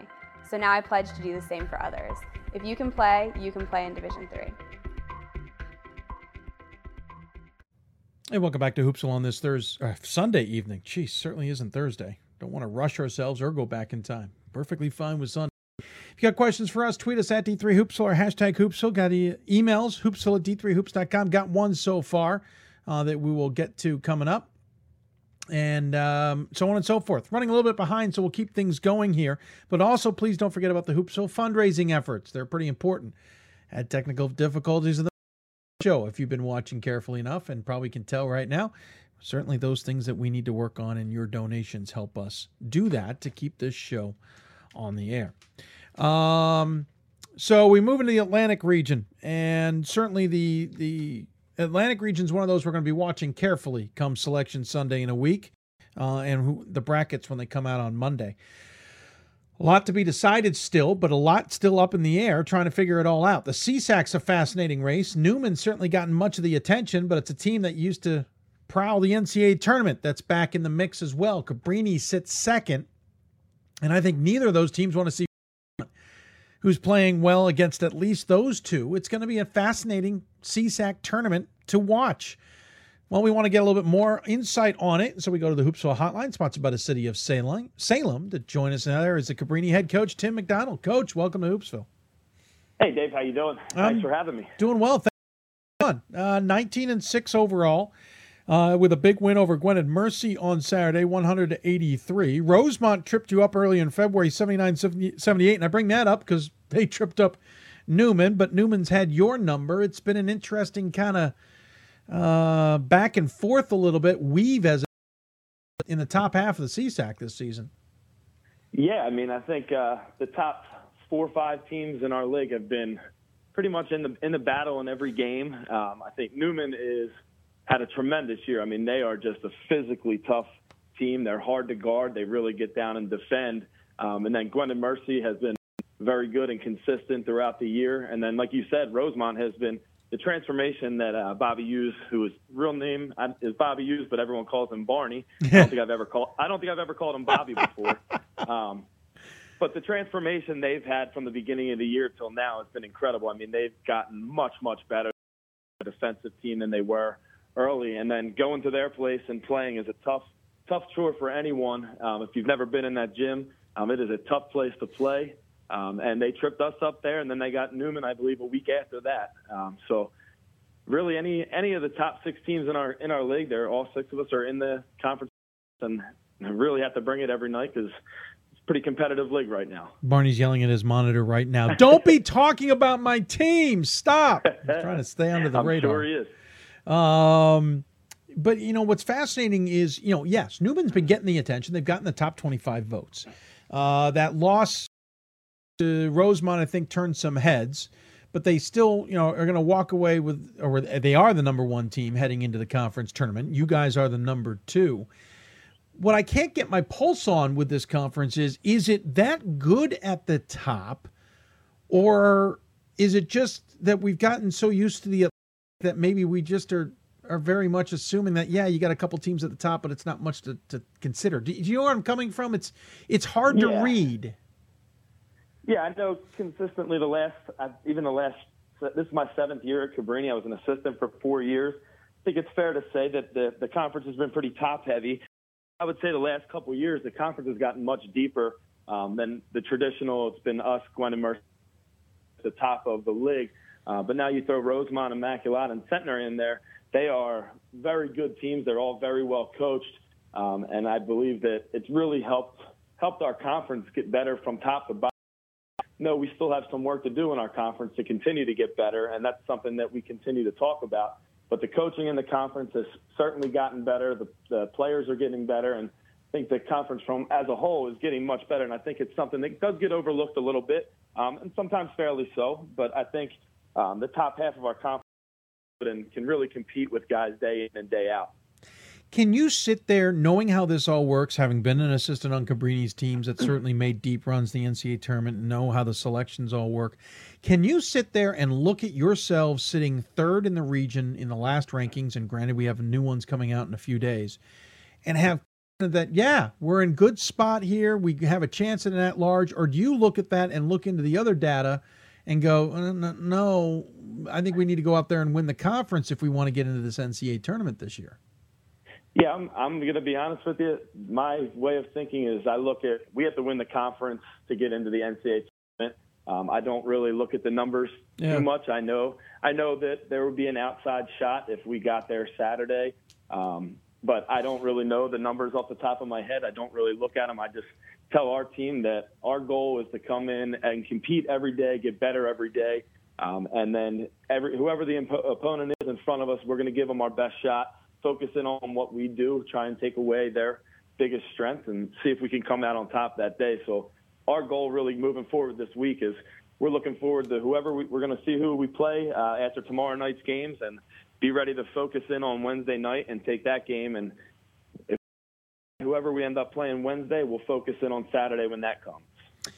So we'll talk about your team in a minute, but let me kind of go through a couple teams in the conference and just give me your take on them. Newman, you talked about being good. Can you give us a sense of what's made them so good this year? Yeah, I mean, I'll start back by saying the couple years, my first 4 years as an assistant, we had some really good teams at Cabrini, made some runs in the NCAA tournament, and I really think Newman is really formed to make a run in the NCAA tournament, regardless of how they get there. They have a true center who's a really good shot blocker in there. Deshaun Lohman does a little bit of everything for them from the guard position. He can shoot from the outside, but he's very physical and gets to the rim. And then the biggest X factor for them is Carl Wiles. He's a power forward, and in our league, he's very big, he's strong, and he's super athletic, but he can also put the ball on the floor and shoot. So I really think that they have the balance on that team and the toughness to make a run in the NCAA tournament. Or to some of the teams that we've had in the past at Cabrini. Another team that almost isn't getting any attention is Gwynedd Mercy, the team that got to the second round of the NCAA tournament with a big win over Marietta last year. They have the exact same overall record as you guys at 19-6. They're 2 games back, and you guys just thumped them by 17 on Saturday. Are they as dangerous as last team? What is it about his squad that's got them third? Sure. I mean, the job that he's done with them has been tremendous. If you looked at their roster from last year, they lost 3 really good players, and coming back, everyone knew that they were going to have Cedric Ellaby and Aaron Goodman for them, and kind of mixing in a lot of new faces for them. For them to be where they are right now, I think shows how well the job he's done coaching them and how well the players have responded to them. They are capable of beating anyone in our league. They can really score the ball. They're physical. They rebound the ball very well. I mean, they killed us on the glass in both games that we played them. We've just been able to outscore them and get some key overs at different times. But they are a very capable team. They can shoot from the outside. They have a couple guys that can really get to the rim. So they're definitely a dangerous team, too. And then finally, Rosemont, it seems like they've got your number. They seem to have Newman's number. Even if they don't win, they certainly give you guys some tough matchups. You told us a little bit about his squad. Mainly, I just want his monitor a little bit more. What is it about Rosemont that makes them so difficult now versus, when Barney first got there? Sure. I think it's just the type of players that he has. Those kids, they're going to fight for 40 or more minutes every night. No matter if they're down by 30, you're getting consistent effort from them. I mean, they just play as hard as they can for 40 minutes. I think he plays 9 or 10 guys a game, and regardless of who is on the floor for them, they are very scrappy. They defend as hard as they can. I know he talked about it early in the year with me. He wasn't happy with their effort, but they can really score the ball. So once he got them playing defense a little bit, they're a dangerous team because they can really, really get down. And if you're not ready to play every second of the game, they'll really take it to you. It doesn't matter if you're up 10. They can make a run on you quickly because they'll change that. They press a lot. They'll change their press up. They have some really physical players, and their guards are just super quick, athletic. So they are another tough, scrappy team that if you're not ready to play for 40 minutes, they will take it to you, that's for sure. Let's talk about your team. You've got one senior on this team, and Ryan Charity, who's third on the team in scoring at 12.3 points a game. Your lead is it Taheem Monroe at 22 points a game, 14.5 points a game for Devontae Mosley. Obviously everybody remembers those teams that made the deep runs, and you had some incredible players on those squads. Sure. Very different to me. Is that a fair assessment? And if it is, what makes them so different? Sure. We're a lot different than we were. We don't have the offensive firepower that we had with those teams. What makes us different, I think the group that we have right now, they buy in, they play really well together. They know that it's not going to be as good as Taheem Monroe is, and he's one of the best players, in my opinion, one of the best players in the country. He's not a guy where you're going to give the ball to and say, hey, we need you to go create for you. He plays the 4 and 5 for us, and we really have to play as a team on both ends of the floor. We don't have that one guy such as Aaron Walton Moss or Corey Lemons that can really break a defense down and do things on his own where teams have to double, triple team him and get other guys open. Where this team, we really have to focus in, play as a team. We've done a really good job this year of sharing the ball, kind of balancing out our scoring effort. And then compared to the last couple of years, we've really bought in on the defensive end. We defend the three-point line really well. We've done a much better job defending the ball than we have in the past and really getting into good help position. So I really think that's what helps this team. But, yes, it's fair to say that we are completely different from some of those teams that we had back in the earlier part of this decade. When you look at your squad, and this is to take nothing away of now, and certainly you're playing for something, we'll talk about that, but is this team almost a year early? I don't know. I thought last year, we had a chance to get to the tournament. We ran into Gwynedd Mercy and Newman. Were really good last year. I know Gwynedd Mercy ended up winning a game in the NCAA tournament versus Marietta. So I thought last year we had a chance to maybe get there, and we didn't quite reach our goal. I think this year's team, they're really focused in on trying to get to the tournament. I talked to the guys this afternoon. They're really focused. They really want to try and get down and win this conference. championship to get there. Obviously, we have only one senior listed on our roster. Kane McGovern is listed as a junior, as a senior in the classroom. He's only a third-year junior. He's going to graduate as well. So we really lose two guys. So we do have a lot coming back next year. We like what we're doing so far with. But my focus right now is really on here, and then after this year, sure, we'll build for the future and be ready to go back at it next season. We're looking at the tournament, an interesting one in the sense that 4 versus 5 and 3 versus 6, which isn't all that different, except that you will literally reseed it in a sense that you will get the second lowest remaining seed, while Newman will get the lowest remaining seed. Thus, any upsets doesn't kind of mess it up too much. In other words, if 3 gets past 6 and 5 gets past 4, you'll take on 3, when in reality, in a normal bracket, Newman would get them. Is that harder to prepare for in the sense that you're basically having to prepare for all but one team? Yeah, I mean, it's harder than normal if you do reseed in our conference tournament.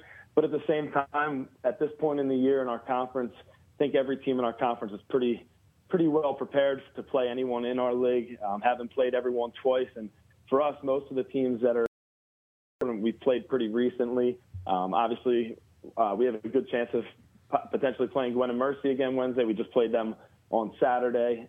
So it is important that we focus in on I think the only team that we can't play is Centenary. So the other 3 teams we really have to be prepared for. So, I mean, at this point, once you get into a conference, I think most of the teams are prepared to play everyone at this time. When you look at the changes this conference going through, one thing I've noticed this year is the SOSs are improved. They're not mind-blowing, but they're certainly improved numbers. I know Rowan has played quite a few of the CSAC teams, but I'm starting to see the CSAC starting to go out there and find new and different opponents, as it were. Is that is basically a message gone through the conference, at least in the upper half? Because Gwen and Mercy's scheduling different, Newman's scheduling different. We've always known you guys have tried to schedule differently. And I'm get translated into other teams. Is there a message out there that, guys, we've got to do that from top to bottom? Or is it just happenstance and we're just noticing it? No, we actually had this conversation 2 years ago in our coaches meeting. We want to make sure that everyone is scheduling the best potential games for them, and really want to focus in. Obviously, I've talked to you before about it. Our team, we're willing and want to play the best teams that we possibly can that can fit within our budget and travel constraints. But the rest of our conference has really stepped up, and I think it is definitely been a topic of discussion, trying to schedule the best teams for you to help your strength of schedule numbers. And I think our conference is doing that right now, and we need to continue to do that, and it's only going to help our conference continue to get better. It has certainly been a bit of a tide change, as it were. Of course, you're up against basically the MAC, Freedom, and the NJAC. That's not to take anything away from the CUNYAC or the Skyline. Those are the 3 conferences that are dominating the regional rankings. How much do you look at these rankings and also think in your head strategically when you're scheduling? Sure. I mean, I do look at the rankings. I don't study them as much, but I know for me personally, I want to make sure that not only do we try to play the best teams possible, we want to challenge ourselves to play teams that play a different style for us. So I know going into this year, I talked to Justin Potts at Moravian. He invited us to play in his tournament. I wanted to make sure that we played them. They pressed for 40 minutes. We wanted to make sure that we play against a team that's completely different style than us. We schedule Scranton every year. They're a big team that's completely different from how we play, and our styles are complete opposites of each other. And then try to find teams like that. The last couple of years we've played Worcester. This year we played Johns Hopkins and Staten Island. But really want to look to find teams that are not only good caliber opponents for us, but also I want the team to play different styles so that we're focused in and ready to play regardless of what style the game gets brought into. When you look, I've asked this of a couple coaches basically, is the message now changed for this team now that you're entering the CSAC tournament? Is the different, or are you still driving home the same message you were driving home on October 15th or November 15th or whatever? Yeah, I want to say that we're still driving home the same message that we start off each season. We talk to our guys. Every single thing that we do, we want to try and bring energy, effort, and enthusiasm into. do that on a consistent basis, you're going to be successful in whatever you do in life. But I think it definitely translates to our team. So that's something that we continue to focus in on. And at this point of the year, we want to make sure that we really focus in and pay attention to every detail, not just in scouting reports on teams that we play, but we on what we do and make sure that we do it to the best of our ability. If we focus in and take care of business on what we can do, we can compete with anyone, we believe. I noticed your scheduling. I haven't seen your alma mater on your schedule as of late. Are they scared of you, or are you scared of them? Neither. We're not scheduled to play a regular season game. I've talked to Kevin. I know him really well. Yeah. But we are scrimmaging them next year. Oh, that's the cop-out game. I know. But it'll be good. I think they're going to come to us next year, and then I'll get to go back there the year after for the scrimmage, and then we'll see if we can make something work out after that. Nothing beats being able to play a game and walk away not feeling bad about it. Absolutely. You gotta love it. They're certainly improving as well. If anyone's not familiar, Tim graduated from Ursinus in 2003. So, final question in the sense of what are you guys going to have to do to win the CSAC and get to the NCAA tournament as an AQ? So right now, obviously, we got to take care of business against whoever we end up playing on Wednesday. Like I said, we got to stay focused and continue to improve on everything that we want to do, be razor sharp in that matter. And then regardless of our opponent, we want to make sure that we take away their biggest strength. Obviously, I believe that Newman is definitely the favorite in our conference. So if we do end up having to match up with them again, got to come out. We competed for 40 minutes the last time we played them. I don't think we executed well down the stretch, the last 3 minutes of the game. And they made free throws at the end, which was a big help for them. So it's definitely teams that we can compete with. We just have to be, like I said, razor sharp in what we do and hope that we can come out on top this week. Tim, I can only say this because I know you well. That was about the longest coach speak I've ever heard. I got nothing out of that. I apologize for that, Dave. I got absolutely not. Okay, Coach, I got it. Well, I appreciate you taking the time, especially filling in last minute. As always, we give the coach the final word. Any final thoughts you want to share with those who are tuning in? Sure, yeah. I know that question was coming up from listening to the show, but first and foremost, Dave, I want to thank you for having me again. Thank you for all that you do to promote Division III basketball. I know I truly appreciate it, and so does everyone else that's fans of yours and the show. Second, to all the coaches, the players that may be listening, I just hope that everyone takes the time, especially at this time of year, to appreciate what your team does on a daily basis. I know for me, my team is bigger than just my basketball team, so I want to make sure that give a shout out to my family, make sure that they know that I appreciate everything that they do for me and what they've done for me to the opportunity to coach at this level. Thank my coaching staff for everything that they do for me. Thank the administration at Cabrini for all they do to help with our program, our fans and alumni for coming out and supporting us. And most of all, I want to make sure I give a shout out to my players. I thank them truly. I talked to Taheem Monroe this afternoon, really how proud I was of this team and how proud I am to be their coach. Getting to come to work every day and have as much fun as we do as a team and as well working as hard as they do. I think it's really important to make sure that they all know how important they are at this time. And so with playoffs coming up now, it's time to begin the second season per se. And then we got to just make sure that we practice and play each day to become the best team that we can. Well said, sir. I love that one. Very well said. Congratulations, as I said, on the season so far. Good luck in the tournament, and we'll look forward to be not only talking about the Cavs, hopefully for a few more weeks here, but certainly next season as well. Thanks, Dave. I appreciate it again. Absolutely. Take care. Tim McDonald joining us on the City of Salem Hoopsville Hotline. We're going to take a break here and come back and wrap things up. But quickly again, Cabrini will be waiting out either for the 3, 4, or 5 seed in the CSAC as they reseed. The only team they can't get is number 6, so we'll see how that turns, how they play out. It's going to be a fascinating finish in the CSAC. I think it's a little bit more competitive than people realize, and more competitive than I had realized, to be honest. I know I've had Newman in and out of the top 25, but the rest of that conference is certainly competitive. I'll be fascinated to see how this all turns out. And good to hear that the conference is effort to improve scheduling as well. Going to take a break. When we come back, we'll wrap up the show, answer one question that's in the mailbag, and take a look at what we got ahead in the next couple of shows. You'll listen to Hoopsville, presented by D3Hoops.com from the WBCA NABC studios. More Hoopsville after this. I used to never really talk, ever. I was afraid if I said something wrong, everyone would laugh at me. But then I started to play golf with Special Olympics. It helped me to find my voice. And now everyone else is speechless. This is why we love sports. It's in the way they play, free from the pressures and all the money talk. Playing for simply the love of the game, where everyone has a shot of success on and off the field. This is what we love about sports, and what we can still love about college sports.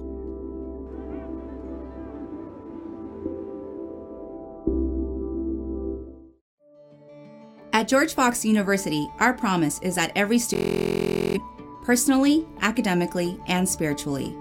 To be known means professors and staff know you by name. It means you're valued, encouraged, and challenged.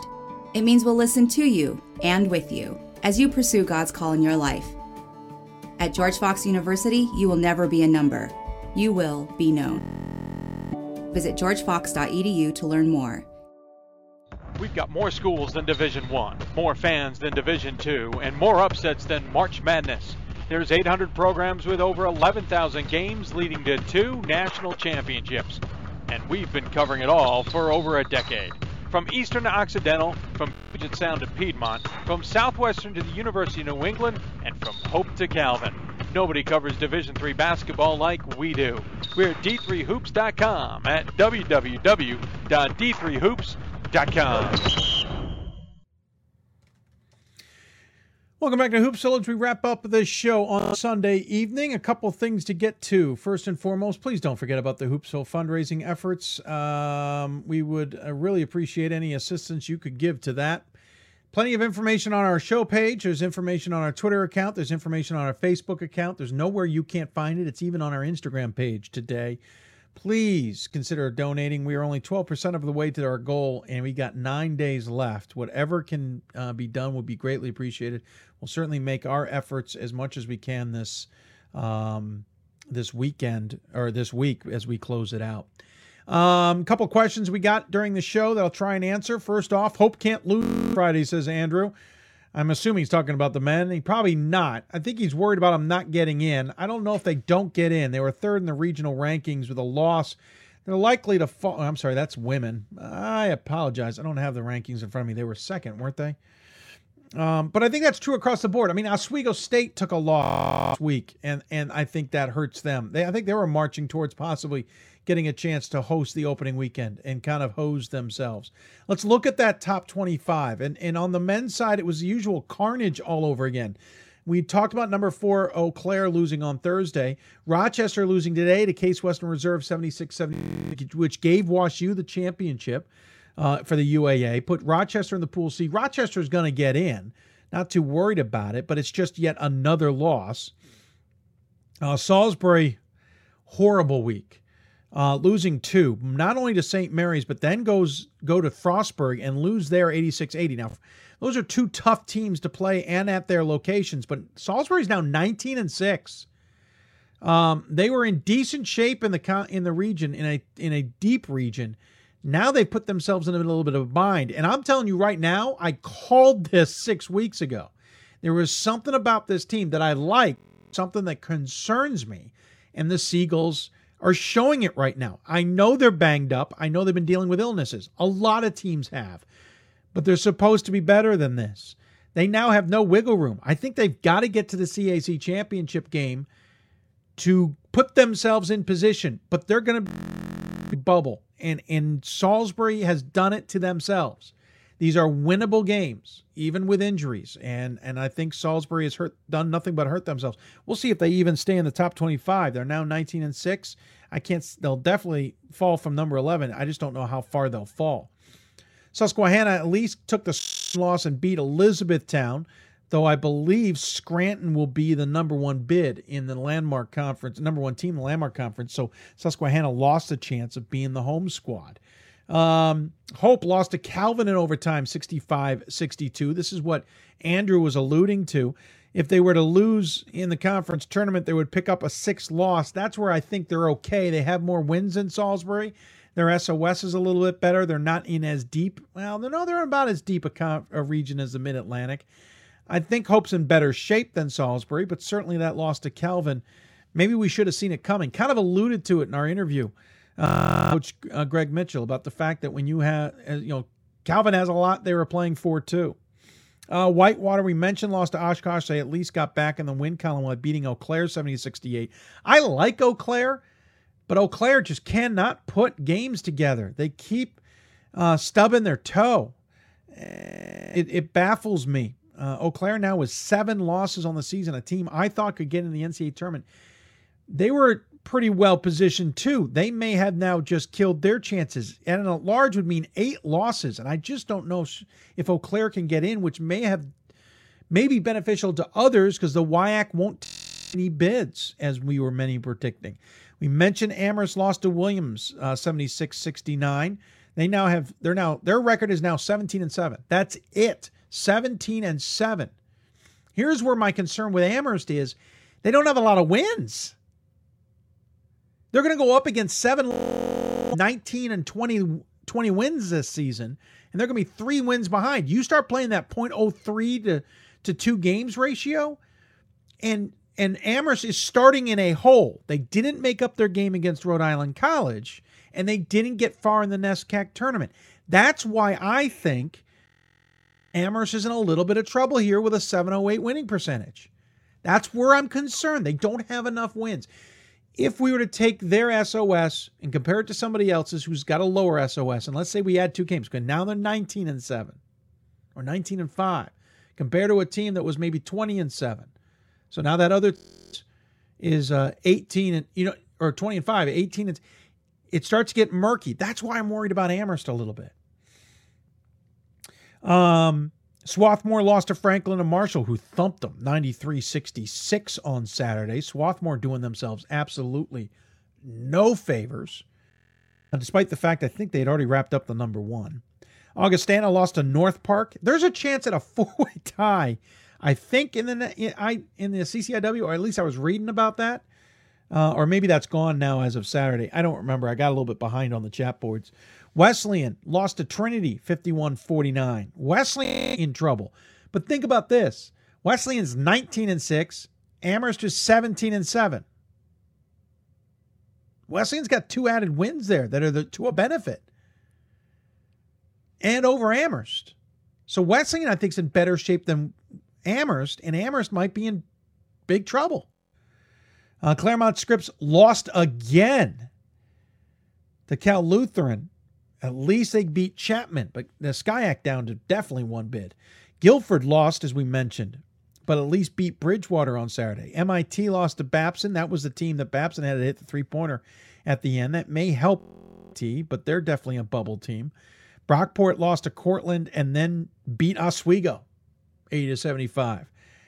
The SUNYAC, as much as people like to talk about how good the conference is and the ability for anybody to win, I always say, yes, that's good to a point. The top teams need step away, though, and be better than the rest. When Brockport's losing to Cortland and then beating Oswego, they're not doing anybody any favors. Ohio Wesleyan continues to win, beat Wittenberg and Allegheny, and beat Allegheny handily. We mentioned Eau Claire. They beat River Falls, lost to Whitewater. Conversation about what the heck's going on with Eau Claire. Oswego beat Geneseo, then lost to Brockport. They're going to be in a tough bind now. I basically got told Oswego's probably marching themselves to the number 2 seed in the East region, which would have been a pretty good chance at hosting. Not a guarantee, but a good chance at hosting. Pretty much ended that, I think, at this point. And the SUNYAC may have ended a chance at a second bid. John, because basically, let's say Brockport and Oswego get to the championship game, someone's coming out with a 7th loss. and someone's coming out, with a tougher resume. John Carroll lost to Capital 76-75. I think John Carroll now put their Pool C chances in a real bind. In the last year of Mike Moran's career, John Carroll might not make the tournament, and John Carroll came in this season looking like a darn good team. I almost wonder if they messed with the chemistry too much. And it's a complete theory. I have checked with nobody, but I have said this before. I almost wonder if Mike was allowing his son Pete to coach a little bit more because he was trying to set up his son to coach the team and take over the team. Whether that happens or not is to be debated. There's plenty of arguments to either side. And I have no idea if this is actually accurate, but it feels this way, that maybe that screwed up the chemistry a little. I don't know. But John Carroll's in trouble in making the tournament. They lose in the next round, they're going to be 17-8. I don't think they don't make it. I'll go on a limb right now. They're 17-8. They don't make the tournament. Illinois Wesleyan came apart at the seams. 16-8 now. Lost 2 to Wheaton and North Central this week. Out of the conference tournament. So they go from regionally ranked now to out of the conference tournament. Illinois Wesleyan's chance is probably not going to be to get in. By the way, I said they were regionally ranked. I don't think they actually were. I may have completely misspoke on that. I'm now digging out my regional rankings here. No, they were. They were set, right? I don't think they'll be regionally ranked next week or this week. Ohio Northern lost to Marietta. Not a surprise there. St. John Fisher got 3 big wins this week over Elmira, Stevens, and Hartwick, and had to use overtime in both of those second 2 games against Stevens and Hartwick. Those were both on the road, but it secures St. John Fisher controlling the conference tournament place. St. Thomas at least ended their losing streak by beating St. Mary's and Concordia Moorhead, and Carrollton, who was getting 1 vote, won all 3. I know who that vote was, by the way. Quickly on the women's side, not as much carnage. Hope lost to Trine. Hope is, I think, lost control, if I'm not, conference tournament as a result. That's the second time Hope's gone into the last game of the season and lost it. Last year they had an undefeated season on the line and lost it to Calvin. But I believe Trine now will control the MIA tournament. Someone can correct me if I'm wrong. Mary Washington, we mentioned, lost to Marymount earlier in the week. At least they beat Wesley to get back in winning ways. Whitman lost to George Fox, 65-62. That means George Fox will play Whitman. We already knew George Fox and Whitman would be playing each other in the conference semifinals. This means it will be at George Fox, and that is going to be key for George Fox to try and move up in the regional rankings. Don't be surprised if they do, and maybe that win secure the Northwest with a better chance at 3 teams getting in on the women's side. I think that is a huge win for George Fox because they're now tied with Puget Sound, both 21-4 overall, though that is not their Division III records. Geneseo, by the way, finished the season undefeated at 25-0. Are you kidding me, Geneseo? What that program has been through, and to finish the season undefeated at 25-0, hats off to the Knights. Outstanding. They will host the conference tournament. Messiah lost to Albright. Albright swept Messiah this year. There was someone telling me that Messiah was going to go undefeated in the conference. I said, watch out for Albright. Watch out for Stevenson. Well, Messiah got past Stevenson. They didn't get past Albright twice. Albright beat him this time, 70-63. That's it. In the top 25, the receiving votes category, Illinois Wesleyan lost to North Central. We talked about that earlier. Texas Tyler lost to Texas Dallas. Whitewater lost earlier in the week to Oshkosh. No surprise there. Stevens Point lost to La Crosse. So the WIAC on the women's side's gotten a little beaten up as well. The question I got in my email was about Emory. The question was from Peyton, and thank you, Peyton, for the email. Will a win over Rochester on Saturday secure Zimmerman's 5th straight NCAA tournament with Emory? The loss or no? Well, first off, with a loss, no. Emory's not going to walk away or get into the tournament with a loss next week. Currently, they were ranked this week in the 4th spot, which is my danger spot in the South region, because I'm not so sure it's that deep. I don't think Laterno at 5 gets in. I know Randolph-Macon at 6 won't get in. Maryville at 7 thus wouldn't get in either. So Emory's right on the bubble line. They at least beat Case Western Reserve and Carnegie Mellon this week. And with Concordia losing ahead of them, will Emory move up? I don't know if they necessarily do. So let's just keep Emory at 4. A win next week over Rochester will help immensely. and give Emory a better argument, though I'm not positive they can get in. A loss, I think, kills them. I absolutely think a loss will kill them. So we'll see what happens. But and the game's at Rochester, so that's in Rochester's favor. My gut tells me if they lose, Emory's on the outside looking in. If they win, they at least are in the conversation. But it depends on how the rest of the South region, and it's a weaker South region this year, works out. I think that's about it on a lot of our questions. So let's talk about programming a little bit. Thursday, we will have our normal show at 7 o'clock Eastern Time. Normally on Thursdays, we talk to East, Mid-Atlantic, Great Lakes, and West region teams.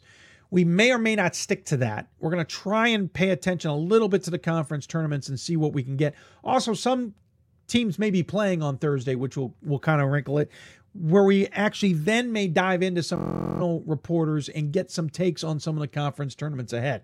So Thursday's going to be a little bit of a hodgepodge show. Just stick with us. We'll find some good guests, and you'll know what's going on. Sunday show, again, we've gone on as early as 6. We're looking to maybe even go on earlier than that. We will make a decision earlier this week.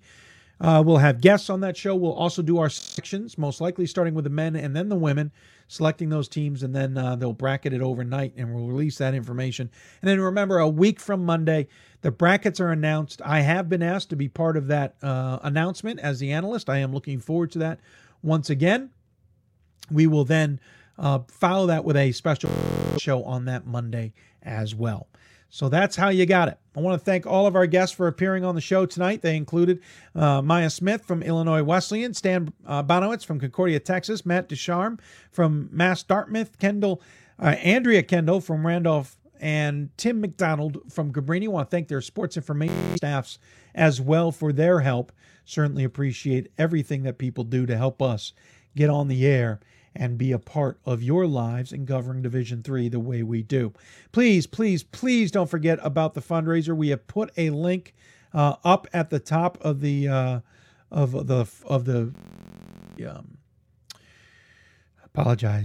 the top of our Facebook page. We will do so with Twitter as well. Please consider helping us with the show. By the way, hitting our goal is important too, because it means less fees, which means we get to keep more of the money that is donated. That's going to do it. Thank you for tuning in. We really appreciate it. We'll be back on Wednesday afternoon. We'll be on the air shortly after the regional rankings are released. The first regional rankings were released about, I want to say 1:30-ish, 1:45, so we're on the air before 2 o'clock Eastern time.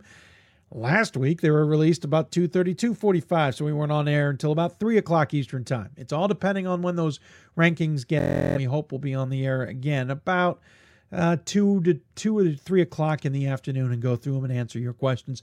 Then on the air Thursday at 7, on the air Sunday, late afternoon, early evening, and then on the air Monday afternoon as well. A lot of Hoopsville ahead, and we hope you'll appreciate the efforts, and we hope you enjoy the shows. If you've been listening to the Hoops and you have questions that you want answered, email us, hoopsville@d3hoops.com. That's hoopsville@d3hoops.com. Thanks for tuning in, everybody. Glad you enjoyed it, and we'll be back here on Wednesday afternoon. Good night, everybody.